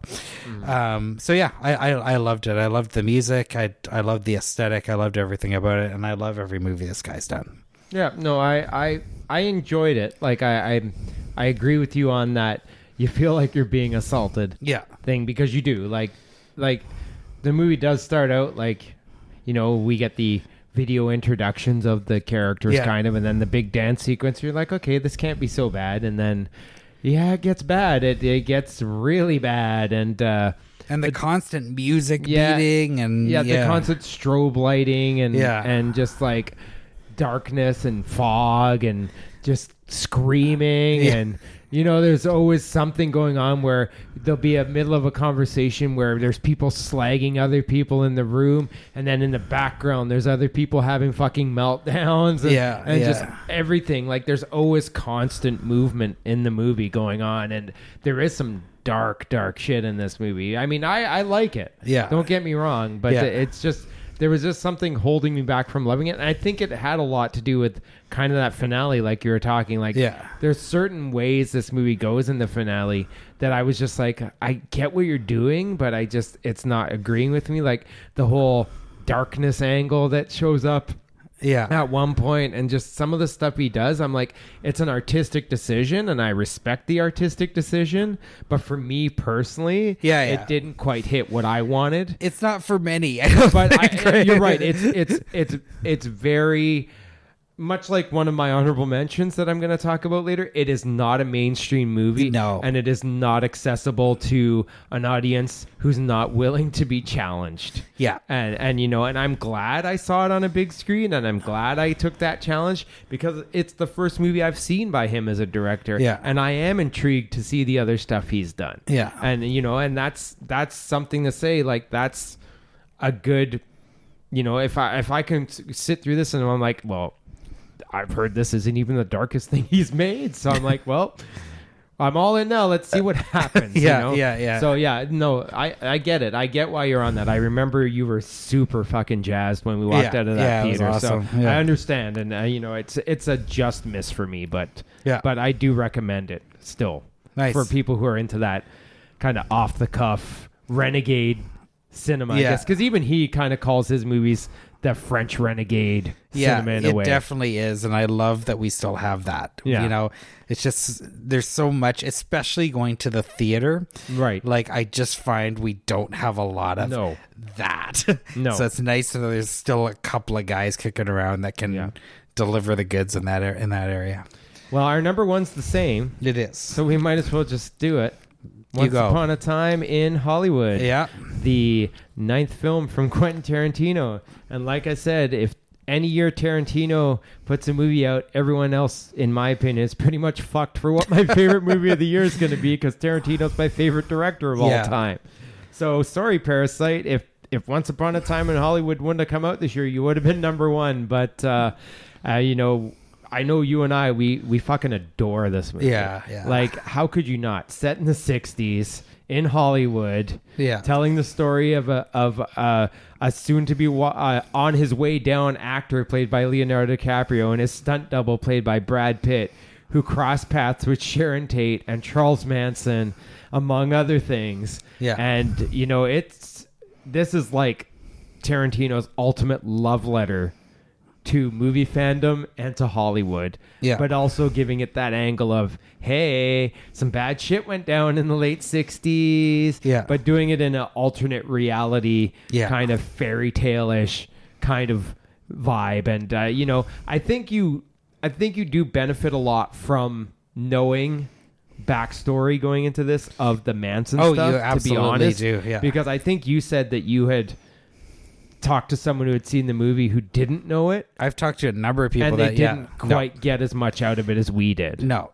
So I think if you're going to see this movie, you should maybe read the fucking Wikipedia page about Charles Manson. Totally, yeah. And then you'll get a little something out of it. But it's like I said, I've always liked Leonardo DiCaprio, but I think he's kind of even upstaged in this by Brad Pitt, because I think Brad Pitt's character, he's just the cool ass stunt man, but he's also like just rugged and doesn't give a fuck, and he just kind of flies by the seam of his pants. And I think he hasn't turned in a performance quite this good, and this is his career performance, I think. Well, I think they both did amazing. Well, they both were amazing, but I think I will say Pitt got all the cool scenes. Yeah. He got all the cool. Well, scenes. he got the Bruce Lee scene. He got the Spawn Ranch scene. Yeah, he got the a lot of the end stuff. Like, yeah, But I mean, DiCaprio had the cool scenes too. He had that that scene with the little girl actress on the set of that Western. But the Spawn Ranch thing was next level, right? Well, he had DiCaprio's meltdown, like his character's meltdown in his trailer. Yeah. When he was saying, "You're a piece of shit, you suck," and all this. I thought that was friggin' great too. Yeah, it was great. And I think even Margot Robbie was pretty great as Sharon Tate. Like, she didn't have as much to do as those two, but just the scene where she goes and watches one of her movies on the theater when she goes up to ticket booth and she's like, "I'm in this movie," and then everyone wants to take her picture, and she's sitting in the theater and her scenes come up and she's got that big smile on her face and everything. I think was really like a good moment, like you didn't have to say much about that character. That's all you needed to know about that character. Yeah, in that's that all, scene. and that's what Tarantino was trying to do with her. Yeah, he was trying to do a love letter to Sharon Tate as well. Yeah, and she didn't need to do anything else. No. Margot Robbie. I mean, she did exactly what I feel like, and I don't know this for a fact, but I feel like what Tarantino was trying to do with Sharon Tate is get rid of that image of her fucking, like, her crime scene photos of her with that rope around her neck and her pregnant belly bloodied up on the floor of 10050 Cielo Drive. That used to be what I thought of when I thought of Sharon Tate. Now it's Margot Robbie, and I think that's what Tarantino was trying to do with that. Well, yeah, that's the thing. You're taking something horrific and you're bending it to be something almost, like not the actual act, but you're taking that person and making it from something in your brain where it's horrific to being something like angelic. Yeah, angelic. Yeah. Exactly. That's the word I was trying to pick up. Yeah. So I mean, and the production design in this was amazing. Oh yeah, it captured the era perfectly. Lots of references for nerds like us. Yeah, like so many references, and like I just loved all the mock stuff he did, like the mock Western show, which was a take of Wanted Dead or Alive with Steve McQueen, like Bounty Law. That was a total take of Wanted Dead or Alive, Steve McQueen. All of his Italian trailers, the films for the Italian movies he made. Like, I think I was the only person in the theater when they're like, directed by Antonio Margheriti. I was like, fucking right. I think I was one of the only people who got that reference in the theater I was in. I was like, fucking Antonio Margheriti? That's awesome. Yeah, it's awesome. It's just such a delight to sit through. Like, I was just like, fuck, this is like, I mean, I can't put this above Pulp Fiction, but this is definitely number 2 for me. And, for a guy who's on his 9th movie, and he hasn't gone wrong in my eyes ever. Yeah. I mean, I know for you it's a little bit more wary, but for me, he's never done anything wrong. But for him to top even Django, which I was like, Django's pretty up there. That's a pretty great movie too. Yeah. I mean, I think it's just because it's a love letter to Hollywood, and us being the giant movie fans we are, I think it resonated a lot more for us personally. Yeah, Tarantino is a director that I like, but I haven't watched his movies more than once. Yeah, I've watched them multiple Like times. I've seen Res Dogs more than once. I think that's the only one. Yeah. I've watched all of them in the theater once. So I think that's where I'm struggle with him a little bit. Is I should watch them more, and I think I'd get more out of them. Yeah, like I just got the 4K of Once Upon a Time for Christmas. I've watched that one more than once, and I'm totally looking forward to diving back in because it's also got like 7 additional scenes included, and So are those all the ones that they put on that Netflix cut? It could have been, but they're not. Or did they do that yet? The Netflix They cut. did it in the States. I don't think. Or no, they put out a theatrical re-release Yeah. with the extended scenes in it. The scenes aren't included on the 4K, like on the Blu-ray or 4K. It's additional scenes, so they're separate. But those are the scenes. But I'm pretty sure they're scenes because it's like 25 minutes of extra footage. Right. Nice. But I mean, I'm looking forward to that. But I'm just looking forward to revisiting the movie and picking up on all the stuff that's in there that I might have missed the first time around because there's a lot of stuff in that.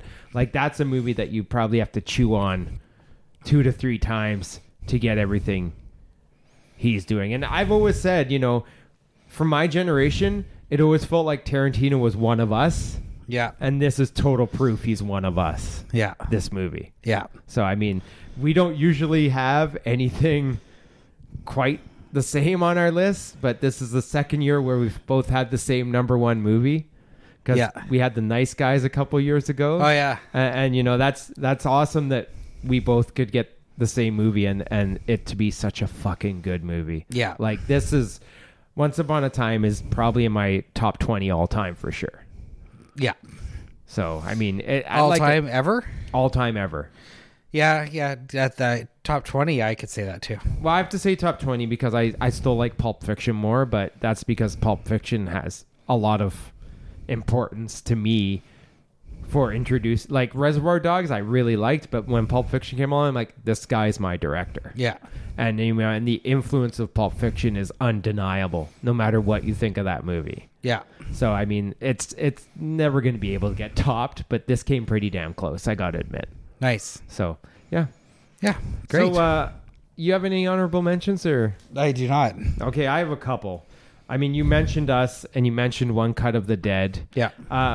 There's just a couple more movies that didn't quite make my list. One of them is Jojo Rabbit, the new Taika Waititi movie, which is Scarlett Johansson's in that one, if you're wondering the other movie was. That's just a very... that's just his satire on, World War II and Nazi Germany. And that's a movie that either you loved it or you were upset by the subject matter. You didn't like it. And, in that case, you need to get over yourself, I think, because... it's what it is. It's a satirical look at World War II. He's not saying that the Nazis were any good. In fact, he made the Nazis look like fucking bumbling idiots, which is kind of what they were. But just get over it. Right. The other one I have written down is, like you were talking about with Gaspar Noé and Climax and saying something's not mainstream and totally not accessible to a mainstream audience. I got The Lighthouse, the new Robert Eggers movie on here. Totally not accessible to a mainstream audience. Barely accessible to most people, to be honest with you. Just Robert Pattinson and Willem Dafoe getting drunk in a lighthouse in black and white in a 1:19 scale frame, so it's claustrophobic as fuck, and stuff goes down and it gets more and more bizarre as it goes on, and fuck, man, it's a trip. It's a total trip. And then the last one I wrote down was The Art of Self-Defense, because I really enjoyed that, and I thought it was really dark and fun and quite a surprise. I think that's my hidden gem for the year, actually. Nice. Because that's when I wasn't sure what to expect, and I ended up walking out going, yeah, that was way better than I thought it would be, and I really enjoyed it. So those were my honorable mentions. Groovy. Let's see. There's a couple movies I wanted to just mention that I missed that I haven't got around to yet, but okay. I feel like have a potential to make my list in the future when I revise it. Midsommar was one. Yeah, that'll probably make your list.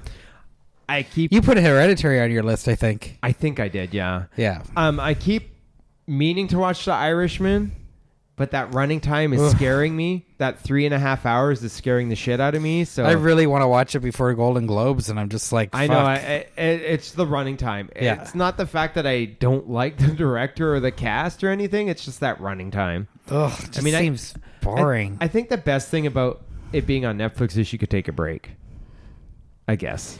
You can have your own intermission. I guess. I don't know, man. I know. I feel like I should watch it, but normally I would never. It's like most people I know who've seen it have really loved it. But even the premise, I'm just like, it sounds boring. Yeah, I guess. I don't know. And then I'm curious about Joker. I'm curious too. That was on my anticipated list for the year. I mean, I wanted to. I'm looking forward to seeing it, but I'm not sure. It seems like people are very mixed on it. Either you love it or you're kind of, I mean, it looks like a Taxi Driver riff, to be honest with you, in a way. I don't like Joaquin. I really do. So that's why I'm like, Joaquin Phoenix in a comic book based movie. I might be in on this. But again, Todd Phillips directing, I'm kind of like, I don't know. Yeah. So that's one I thought. And then the last one is Uncut Gems. The new film from the Safdie brothers who made Good Time a couple years ago, which I really liked. This is the total crime movie starring Adam Sandler, which I'm like, I want to see an Adam Sandler Come movie. on. It's not a comedy. It's just basically a dark crime movie where things go wrong for him consistently. But judging from Good Time, it's going to be an intense, dark movie. And I'm pissed off at A24 right now because this movie got a wide release in America, didn't get released in theaters in Canada. Our option is we get to watch it on Netflix on January 31st. Okay. So I'm kind of annoyed about that. Because A24 hasn't done this to us Adam before. Sandler, dude? Yeah, I know. Really? I'm stunned myself. Ugh. It looks good. And it's getting a lot of good praise. And I liked their last movie quite a bit. Yeah. So we'll see. We'll see. Yeah. Let's move on to Anticipated. Well, let's just review just in case anyone... Okay. So my top 5 from 5 to 1. 5 was Us. 4 was One Cut of the Dead. 3 was Midsummer. 2 was Climax. 1 is Once Upon a Time in Hollywood. Okay. And my 5 was Marriage Story. My 4 was Booksmart. My 3 was Knives Out. My 2 was Parasite. And my 1 was Once Upon a Time in Hollywood. All right. Now, how about Anticipated? What do you got? Oh, fuck, man. I gotta say, like, I know you talk about how this year was easy for you. Like, I am finding it fucking harder and harder and harder to go to the theater. Like, I love going to the Repertory Theater. I support, like, the Rio and the Cinematheque. And, like, even Cineplex's, like, flashback series. I don't want to sound like I'm old or whatever, but I am finding it fucking hard to find anything playing at Cineplex that I want to see. And looking at this next year, like, I'm just like, fucking it. Talk about remakes and reboots and lack of originality. Like, fuck, it's like Top Gun, Bad Boys, The fucking Conjuring, Birds of Prey, fucking Godzilla and King Kong, The Jungle Cruise. And then we get into video games with Uncharted. Then we have fucking Ghostbusters coming back. Like, I'm just so tired. And, like, looking at all this, I'm just like, come on. So I'm sorry. I'm trying not to be too down. But I love the theatrical experience. And I am feeling not good about this at all. Well, you see, my problem is I agree with you in some respects in the fact that most of the stuff that I watched this year that I really loved was hard to see in theaters. Yes. And a lot of the stuff that's on my list for next year for Anticipated are going to be hard to see in theaters, I think. And this is what I don't like. I love going to the movies. It's the problem is that Disney has a monopoly on the movies. It's killing me. And people will watch what's forced upon them instead of trying to seek out other stuff. So I think that's why I said I had a good year this year, because I actually sought out stuff this year. Like I managed to find a way to see Parasite in theaters because it got a wider release than I was expecting and things like that. But then that's why I didn't get to see Uncut Gems, because it didn't get to play in theaters. But the other thing is, with these lists that we do every year, I find most of the stuff that goes on my list at the end of the year is not anticipated. Well, it's just shit that gets picked up throughout the year on the festival circuit that somehow ends up in my lap, or ends up on Netflix, or ends up on DVD or whatever, right? But like when I'm looking, just like last year, when I'm looking at like the stuff that's coming out that's already announced, yeah, it is slim pickings. Well, two of my anticipated from last year made my top 5 this year. 2 of them? One of mine did. Knives Out and Once Upon a Time in Hollywood. Yeah. Were both on my anticipated last year. So that's pretty good, I think. Yeah. Like, that's 40%. That's pretty good. So but I mean, you go to the movies a lot more than me, too. Yeah. So I also have to like motivate myself to go alone, right? I have Right. to go to the movies by myself most of the time. Right. So it's really got to be something I want to see to push myself to do that. Yeah. So, I mean, I do think, or if it plays at like the local theater here.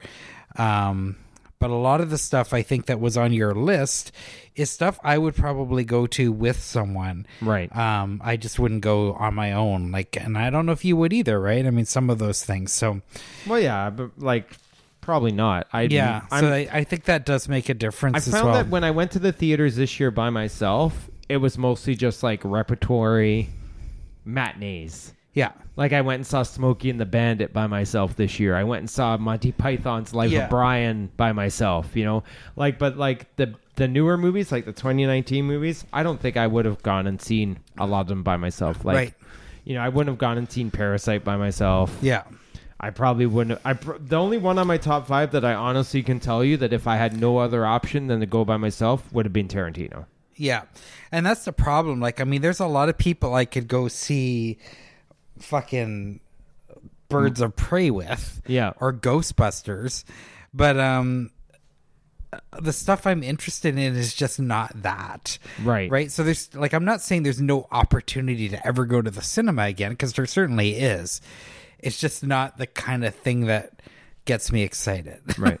Well, and I'm bummed about that. Well, I've got like 10 things for anticipated. I've got some stuff too. So why don't we go through that and see what happens? All right.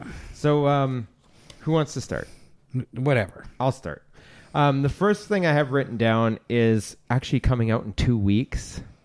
It's the only reason I'm kind of anticipating is because I think it might be fun, much like I had fun with Crawl recently. I think this could be fun. It's a movie called Underwater.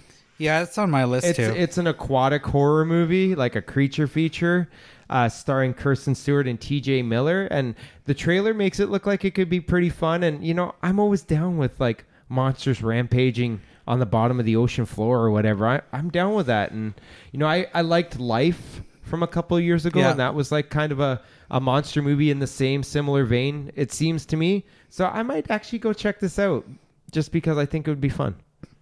I'll go check it out. I mean, Vincent Cassel's also in the cast. I just find I usually let down by these because I think if it was truly a creature feature where there was an actual practical monster running around, then yeah. But I mean, I kind of, when I look at this, I was thinking of The Meg, which I still have not seen. Not good. But that's what I was thinking of. I'm like, oh, this should be good in theory, but I bet you it's not going to be. Well, and T.J. Miller, like, concerns me as well. Like, yeah. I mean, he's under a fucking flurry of controversy these days because of his little, like, bomb threat stunt. So he might not even... Is he going to jail? Like, do you know? No idea. Yeah, like, I don't know what's going on with him, but whenever there's a comedian in a cast like this, i.e. Meg... Right. I'm like, oh shit, here we go. And so him being in this cast worries me quite a bit. Well, the thing is, like, I agree with you on practical effects, but I mean, Crawl didn't have practical effects particularly. Yeah. And that worked for me. So I think this might be more along those lines. We don't know enough about what it is. Whereas Meg didn't work for me because it was just... Yeah. It was a Chinese funded, big budget, over the top, not very good monster movie. This is more lower scale, under the water. You never know. I mean, I'm not expecting it to be like top 5 material or anything like that. I'm just wanting to have a little bit of fun. Yeah. And I'm hoping that's what it can deliver. So that's why I wrote it down. Nice. Another one I've written down is The Lodge. Yeah. It's finally going to get some release. Yeah. This is from Severin Fiala and Veronica Franz, who made a movie I really love called Good Night Mommy. Right. Like in 2014. It looks creepy as fuck. I don't know too much about it from the trailer particularly. I just know Alicia Silverstone's in a horror movie, and that kind of intrigues Alicia me. Silverstone's in that? Yeah. Really? Yeah, she's third billed. Oh, wow. And it kind of intrigues me that she's in it. Huh. And like I said, it looks very stylish and creepy. It's set in the snow. You know, I think it's got potential. I mean, I don't know what it's about particularly, but I think it's probably got some potential. Anywhere that's like kind of like isolated due to the elements freaks me the fuck out. Right. You know, and I think it looks pretty good too. Okay, so that was on yours too? That was on mine too. Okay, my next one is The Invisible Man. Yeah, I broke down and watched the trailer because I kind of had to because I'm like, I don't know. Yeah. Elizabeth Moss. What can I say? Well, and Lee Winnell. Yeah. So I that trailer is pretty good. I think where they're going with this is very interesting. I had no idea, right? Yeah. Part of me is kind of like, fuck, Josh, damn you, because like I literally had no idea what this was, and now of course I have a pretty good idea what the premise is. Well, I think after Upgrade, I was pretty much on board for whatever Lee Winnell was going to do next, but for him to do this retelling of The Invisible Man and having Elizabeth Moss as the lead, I'm like, how can you really go wrong with that particularly? So is it based on the Universal Universe? It's based on the H.G. Wells novel. Okay. But I mean, I think it was like they were like, oh, fuck the dark universe. And then Blumhouse is like, well, why don't we let Lee Winnell make an Invisible Man movie? Okay. And I'm like, well, Verhoeven fucked it up with Hollow Man, so maybe he could do it right, maybe. But I think the trailer's pretty friggin' great. Yeah. I think the idea that he's bringing to the table is really like good for that kind of type of movie. And I think it's going to work. I have really high hopes for it. I do too. It's exactly why I don't watch trailers. I know. I know, but I do have high hopes for it. Yeah, I do too. I think it'll be good. You want to do one now? Sure. Late Night in Soho. Yep, that's on mine. Directed by Edgar Wright. I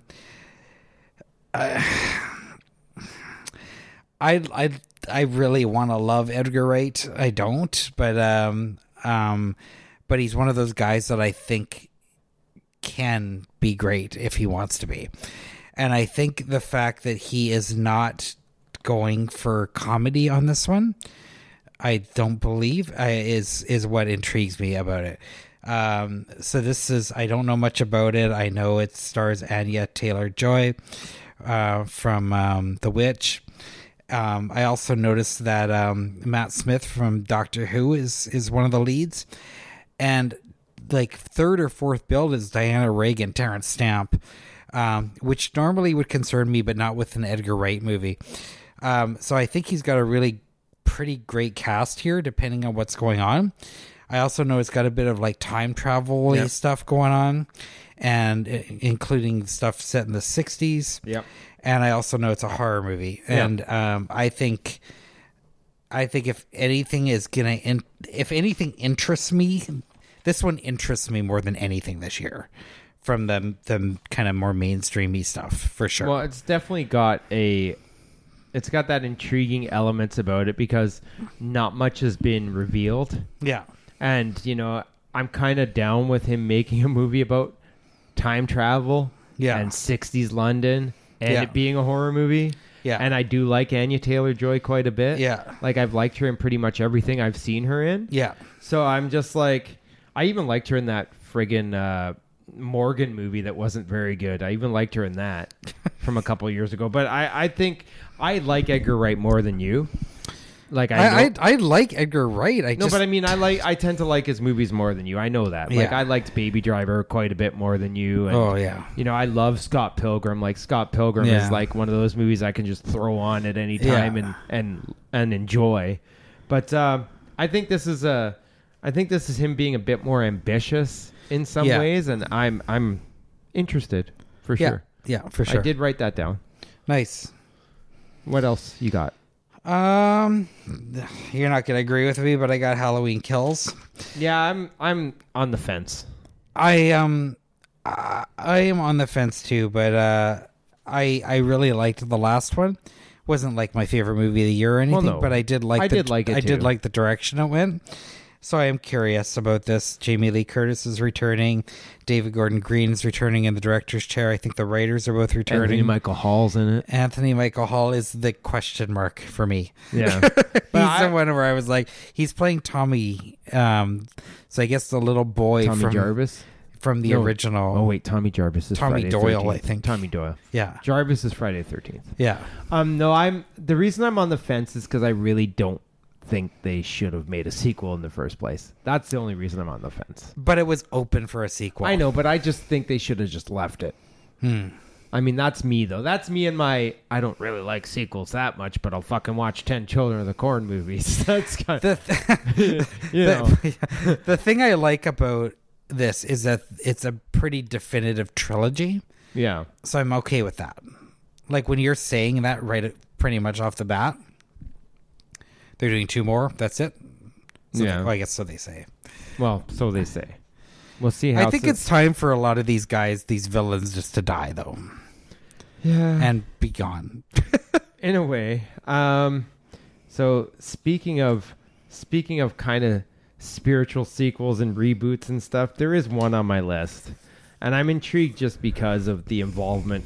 I'm kind of intrigued by the new Candyman that's coming out. Totally. Because Jordan Peele's producing it, and they're taking it back to that original rundown Chicago neighborhood that the first movie took place in.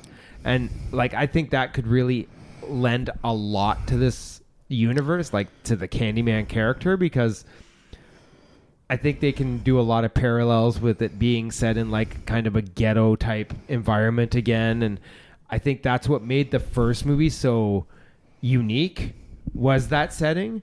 And I think taking it back to that setting is going to put a lot more back. Like, I love the original Candyman, but the sequels I'm kind of right? So this one, taking it back to the original location, I think is going to be really interesting. And the fact that Jordan Peele came out when he announced they were going to kind of do one and was like straight out said, this isn't a reboot. We're not trying to piss anybody off. I think that was a good thing for him to say. And that's kind of what got me on board with it to begin with. Yeah. You know, and it's directed by Nia DaCosta, who is she's a woman of color who is making a horror movie. And that's intriguing, too, because you don't see a lot of that either. So I'd like to see the take on that. But who is she? What's she done? She made a movie called, I can't remember what it's called now. She's Little Woods, I think it was called, which is kind of a modern take on almost on Robin Hood in a way, where it's about 2 women who just steal what they want to try and get by. It sounds pretty good. Yeah. But, I mean, I'm just intrigued because you don't see that a lot.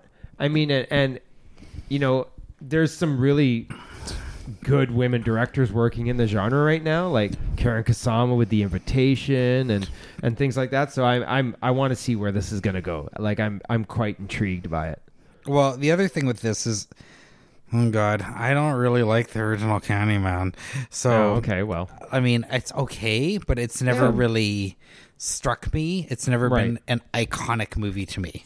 Right. I mean, it was cool, but like, so for me, that's the kind of movie you want to remake. Is one that maybe didn't quite hit the way it totally should. Now, I think I'm in the minority. I think you are, yeah. But is that only because it was a really good movie in the 90s where there was pretty much shit through the rest of the decade? I've seen it since the 90s, and I still like it a lot. So, do you? Yeah. Yeah, okay. So, I mean, who knows? I mean, I hate the Goonies, and a lot of people seem to love that. Yeah. So, who knows? I wrote down Antlers, Yeah. the new movie from Scott Cooper, who made Black Mass, Hostiles, Crazy Heart, among other things. I just think it's interesting to see him making a horror movie Yeah. with like mutated kind of monsters living in a mine and the kid who feeds them. Plus, it was filmed around this area, so maybe I'll notice some landmarks or something. But I think it'll be a lot of fun. It's a Wendigo movie. Huh? It's a Wendigo movie. Is it? Yeah. The only thing I'm kind of... I think it is. The thing I'm kind of a little bit sketchy about is I don't know about... From what the clips I've seen of it, I'm not sure if how the CG is going to be. That's my only concern. It's never as good in the trailer as it is in the final movie. So. Well, I know. So that's the only concern I have. But I think it looks like it will be like an enjoyable time. I think it'll be one of those horror movies that might exceed expectations this year. Yeah. So cool. For someone who like is not that into all these big mainstream things, I am putting fucking No Time to Die on my list, the new Bond. I think that's just because I'm so used to looking forward to Bond movies that it's almost like habit. Although when I watch the trailer, I'm really not that into it. The only thing that's saving this movie for me is that it's the last Daniel Craig Bond movie. I thought he's done a pretty good job. And I really liked the direction Spectre was going in, as opposed to Skyfall. But I feel like they're going to go back in that Bourne Skyfall direction than the kind of more campy Spectre direction. But honestly, this is 25th Bond movie. I feel like it could be my last time I'm going to actually enjoy a Bond movie, because I just feel like Bond is just so far off of what I loved when I was a kid, that I just kind of want to have one last hurrah. And I'm hoping that that's what they do with this one. I'm hoping that they kind of make it an homage and then maybe put that to bed and move forward with your new whatever Bond that you want to make more mature, or whatever the fuck that they're wanting to do. Female.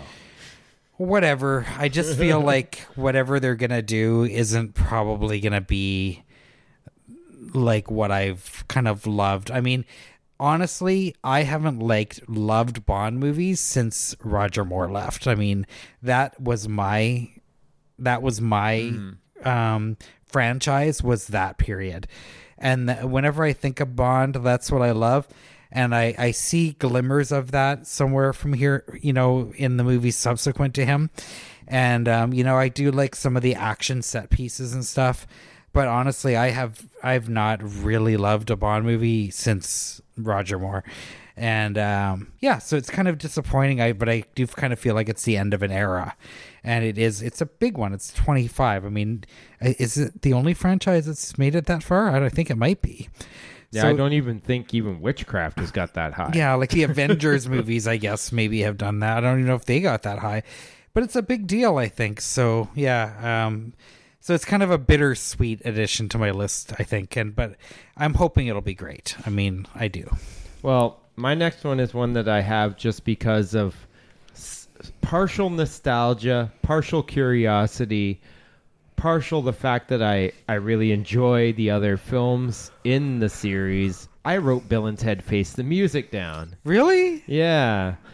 And I think it's because I had such a fun time watching those movies even recently. Yeah. That I'm like, well, maybe if Keanu and Alex Winter can recapture that dunderheaded stupidity, and you've got back Bill Sadler as the Grim Reaper. Yeah. I'm like, maybe there's something there that's going to work for me. Yeah. I mean, and the people they've cast to be their daughters, I like both of the actors. Like, I like Samara Weaving, who was in Ready or Not this year. Yeah. And I like Bridget Lundy Rennie, who was in the show Atypical. I really liked her in that show. Okay. So, I mean, it's possible. I mean, I'm not expecting it to be amazing, but if it can deliver some of the Bill and Ted that I love, I'll be happy. And I'm pretty sure, I think the original writers are back on board for this one too. Okay. If I read correctly. Yeah. So I mean, you never know. You never know. It could be good, or it could be a hot tub time machine too. Who knows? Who knows? Right. I'm curious about the new Dune from Denis Yeah, I kind of am Villeneuve. I think if anyone could pull this off, it's him. I'm not familiar with the source material. I did see the original Dune in the theater back in the day, and it's still kind of stuck in my mind, in like some scenes from that movie. So I mean, I think if anyone can do an epic like this, especially a sci-fi one, it's this guy. But who knows, right? I mean, this has been a notoriously difficult project to get happening. Right from the pretty much since the book was written, right? So Yeah. we'll see, and we'll see. Can this guy make this interesting? Because David Lynch couldn't. Well, I guess it all sort of depends on how you liked his Blade Runner too. I didn't like his Blade Runner, but I loved the way it looked. So I mean, he'll at least nail the visuals. Probably he'll nail the visuals. That's for sure. Yeah, I like him as a director. I'm curious too. I mean, I think that Dune itself, the overlying universe and story, I think it might be a little bit too sci-fi for me personally. Yeah, I agree. But I mean, I might be willing to give it a shot. You never know. You never know how that's going to turn out. I mean, I think if anything, it's going to look good. Yeah. I have a movie written down called Possessor, which is the new Brandon Cronenberg film. If it comes out, yeah. If it comes out. It sounds pretty interesting, and it's got JJL in it, so how can you go wrong? I mean, she was in his dad's movie Existence, so let's have her in his son's movie. Yeah. I like the premise about an agent in a secret organization using brain implants to kind of possess other people's bodies and turn them into assassins. Yeah. I think that's a pretty intriguing premise. Like, I think it could be fun, or it could just be kind of messed up. Yeah. So, not having seen Antiviral, I'm not quite sure what side of the fence he falls on. Yeah. I'm assuming it's more on his father's messed up side than the comedic or whatever side. So, but I'm intrigued. I think the premise sounds pretty original. Yeah. So that's why I wrote that one down. I have two more. How many more you got? Yeah, I got a few more, but you might knock them off. I have Gretel and Hansel. Yeah. The new movie by Oz Perkins, who made Blackcoat's Daughter, which I really loved. It's a take on the classic fairy tale Hansel and Gretel, obviously.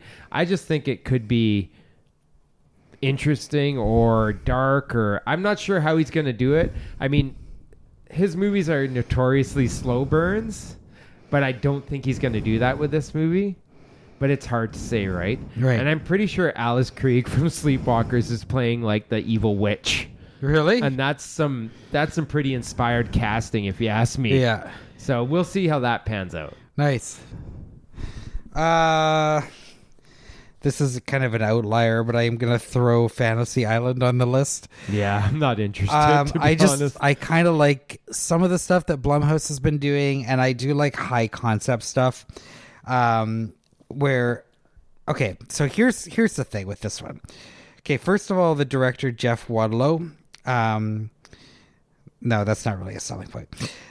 What, Cry Wolf is not a selling point. Yeah, that's what I was going to say. That was actually not a good thing. But the thing that got me on this one is when I put on the trailer, it had the fucking music from Body Double was the trailer.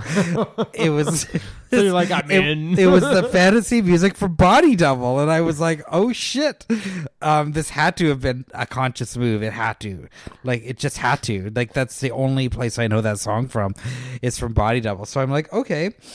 And I do like the idea of, I like kind of like djinn movies, like, you know, where there's like a genie or whatever that can grant a wish. But like, if you fuck up when you're phrasing how you're asking for that wish, I mean, I guess it sounds like that Wish Upon movie, which I did not see. Not good.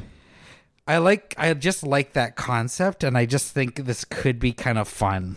You know, if there's wishes going on and there's no Andrew Divoff there, I'm not sure if I can handle it.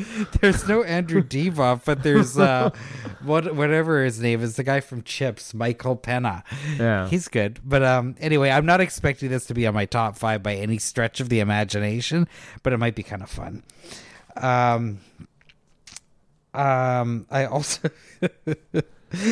I also wrote down, I've got a few more here. I wrote down Synchronic, the new movie from Justin Benson and Aaron Moorhead, who have been like 3 for 3 in my opinion. And this one's about designer drugs being used in New Orleans and some cops trying to track down the source. I think it's a departure for them, but knowing them, it'll also have all this weird other stuff going on. But man, these guys are super interesting filmmakers, so I'm stoked about that one. Also, After Midnight by Jeremy Gardner and Christian Stella, guys who did The Battery. I loved that movie, and this is really the first thing of note since that has come out, and I'm pretty curious about this one as well. I've got a couple more. I have one more, so you can do another one. Another one is, I'm just curious. I'm putting Veronica, the new movie from director Glenn Danzig. Oh, but it's more of just a curiosity than anything. And then the last one I'll mention is it's just one that one of our listeners, Adam, mentioned on our group. And I've been trying to track this fuck down since he's mentioned it, and I cannot find it. It's from 2017. It's a Thai movie, and I don't know how to get it. I don't know if it's still in like distribution hell and is going to eventually get released here. I'm kind of crossing my fingers, but it's a movie called The Pool. And it's about a couple that get trapped in a abandoned swimming pool where they can't get out because it's 6 meters deep. And then an alligator enters into the pool as well. So they're trapped in this pit with an alligator, and it just looks fascinating to me. And I so want to see this movie, but I can't for the life of me figure out how. Crawl to the pool. Yeah. Well, I have one more left, and I don't even think this is going to come out in 2020, but when I looked, it was slated for 2020. It's even untitled. That's got to tell you why I don't think it's going to come out. It's the new Paul Thomas Anderson movie. That's due to come out. The only reason I'm anticipating it is just because it's set in the 70s in California. It's set in a high school, and it follows a high school student who's also a very successful child actor. Oh, nice. So I'm really into when Paul Thomas Anderson does the 70s. I mean, come on, Boogie Nights. I mean, I'm down with that premise. And there's no casting or anything right now. So I'm really not thinking it's going to come out this year. Right. But I'm totally into the idea of him making a California 70s high school movie with a child actor.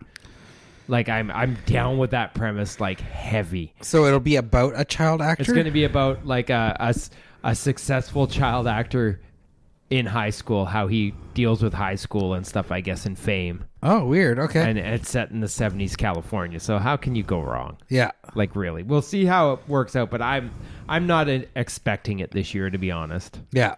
I mean, we'll see. We'll see. That wasn't even on my radar. There was one more I actually will bring up just because I thought you were going to bring this one up, but it's called I'm Thinking of Ending Things. Oh, okay. And it's from Charlie Kaufman, who hasn't really done anything since being John Malkovich, and stars Toni Collette, who's been on a bit of a roll lately. It's written by, the book's written by Ian Reid, who's a Canadian author. Yeah. It's a pretty messed up book. Yeah. I think it could work. Yeah, that one definitely intrigued me as well. So yeah. Anyway, we'll see. We'll see if any of these, I mean, I know some of them will hit the local multiplex, but I think at least half of mine are going to be a bit more of a challenge to even see. Well, I think the same with me. I don't think I don't think you're going to see a wide release for some of these. I'm pretty sure you're not going to see a wild release for some of these. Not the way things are going in theaters these days. So, I mean, I'm pretty sure The Lodge is going to be super limited when it finally comes out. Right. Possessor's definitely going to be limited. Gretel and Hansel will be limited. You know, I think the movie that's going to get the biggest release out of everything on mine's probably Bill and Ted, to be honest with you. Yeah, I mean, we know Underwater is coming out to the theaters, so... Yeah, but, I mean, how long is it going to be in theaters? I don't know, but support that shit, people. Let's get more of those. And I got to be completely honest with you. It's not written on my list, but I got to admit that after watching the Red Band trailer, I'm kind of intrigued. The new Grudge movie actually looks pretty good. No. Yeah. Really? Yeah, it actually doesn't look too bad from the Red Band trailer that I saw. Wow. Yeah, I hate to say it, but... Is it Japanese? No. Huh. No, it's an American movie. Is it a Japanese little boy running around, or...? They don't show any ghosts in this trailer particularly, so possibly? Oh, my God. It's got Lin Shaye in it. She's in everything. No, I think the trailer actually looked pretty good, so who knows? Interesting. I mean, I don't like the American Grudge movies particularly. But I've never even seen them. I don't think I've seen I think I saw the first Japanese one. The first one's good. It was okay. I don't know. I'm not really into those Japanese ghost stories. I'm kind of like, Yeah, no, me neither. But I didn't put it on my anticipated, but I am saying it doesn't look too bad. All right. So we'll go. That's well, I'll throw an Escape Room 2 while we're at it. Ooh, Escape Room 2. Woo! Yeah. You liked it. I didn't mind it. It was okay. It was okay. You liked it more than me. Yeah, but I'm not. I wouldn't. Anticipation is not really I didn't the word. hate it. But then again, I didn't hate Unfriended, but I didn't rush out to watch Unfriended Dark Web. Me neither. So, anyhow, here's where we say goodbye for the first episode of 2020. Why don't you share with us your lists from 2019 on our Facebook group? Just search for GBW Podcast. We also have a Twitter and an Instagram if you want to look at that stuff, although we barely use Twitter because Twitter's just a cesspool of hatred, it seems, most of the time. Ratings and reviews on anywhere you listen to podcasts, Apple Music, Stitcher, all that stuff. Most importantly, join in our discussion group. We love interacting with everybody and, learning about new movies and things like that. And tell a friend, most importantly, if you like the show. And that's it. So here's to a cracking 2020. All right. Good night. Good night.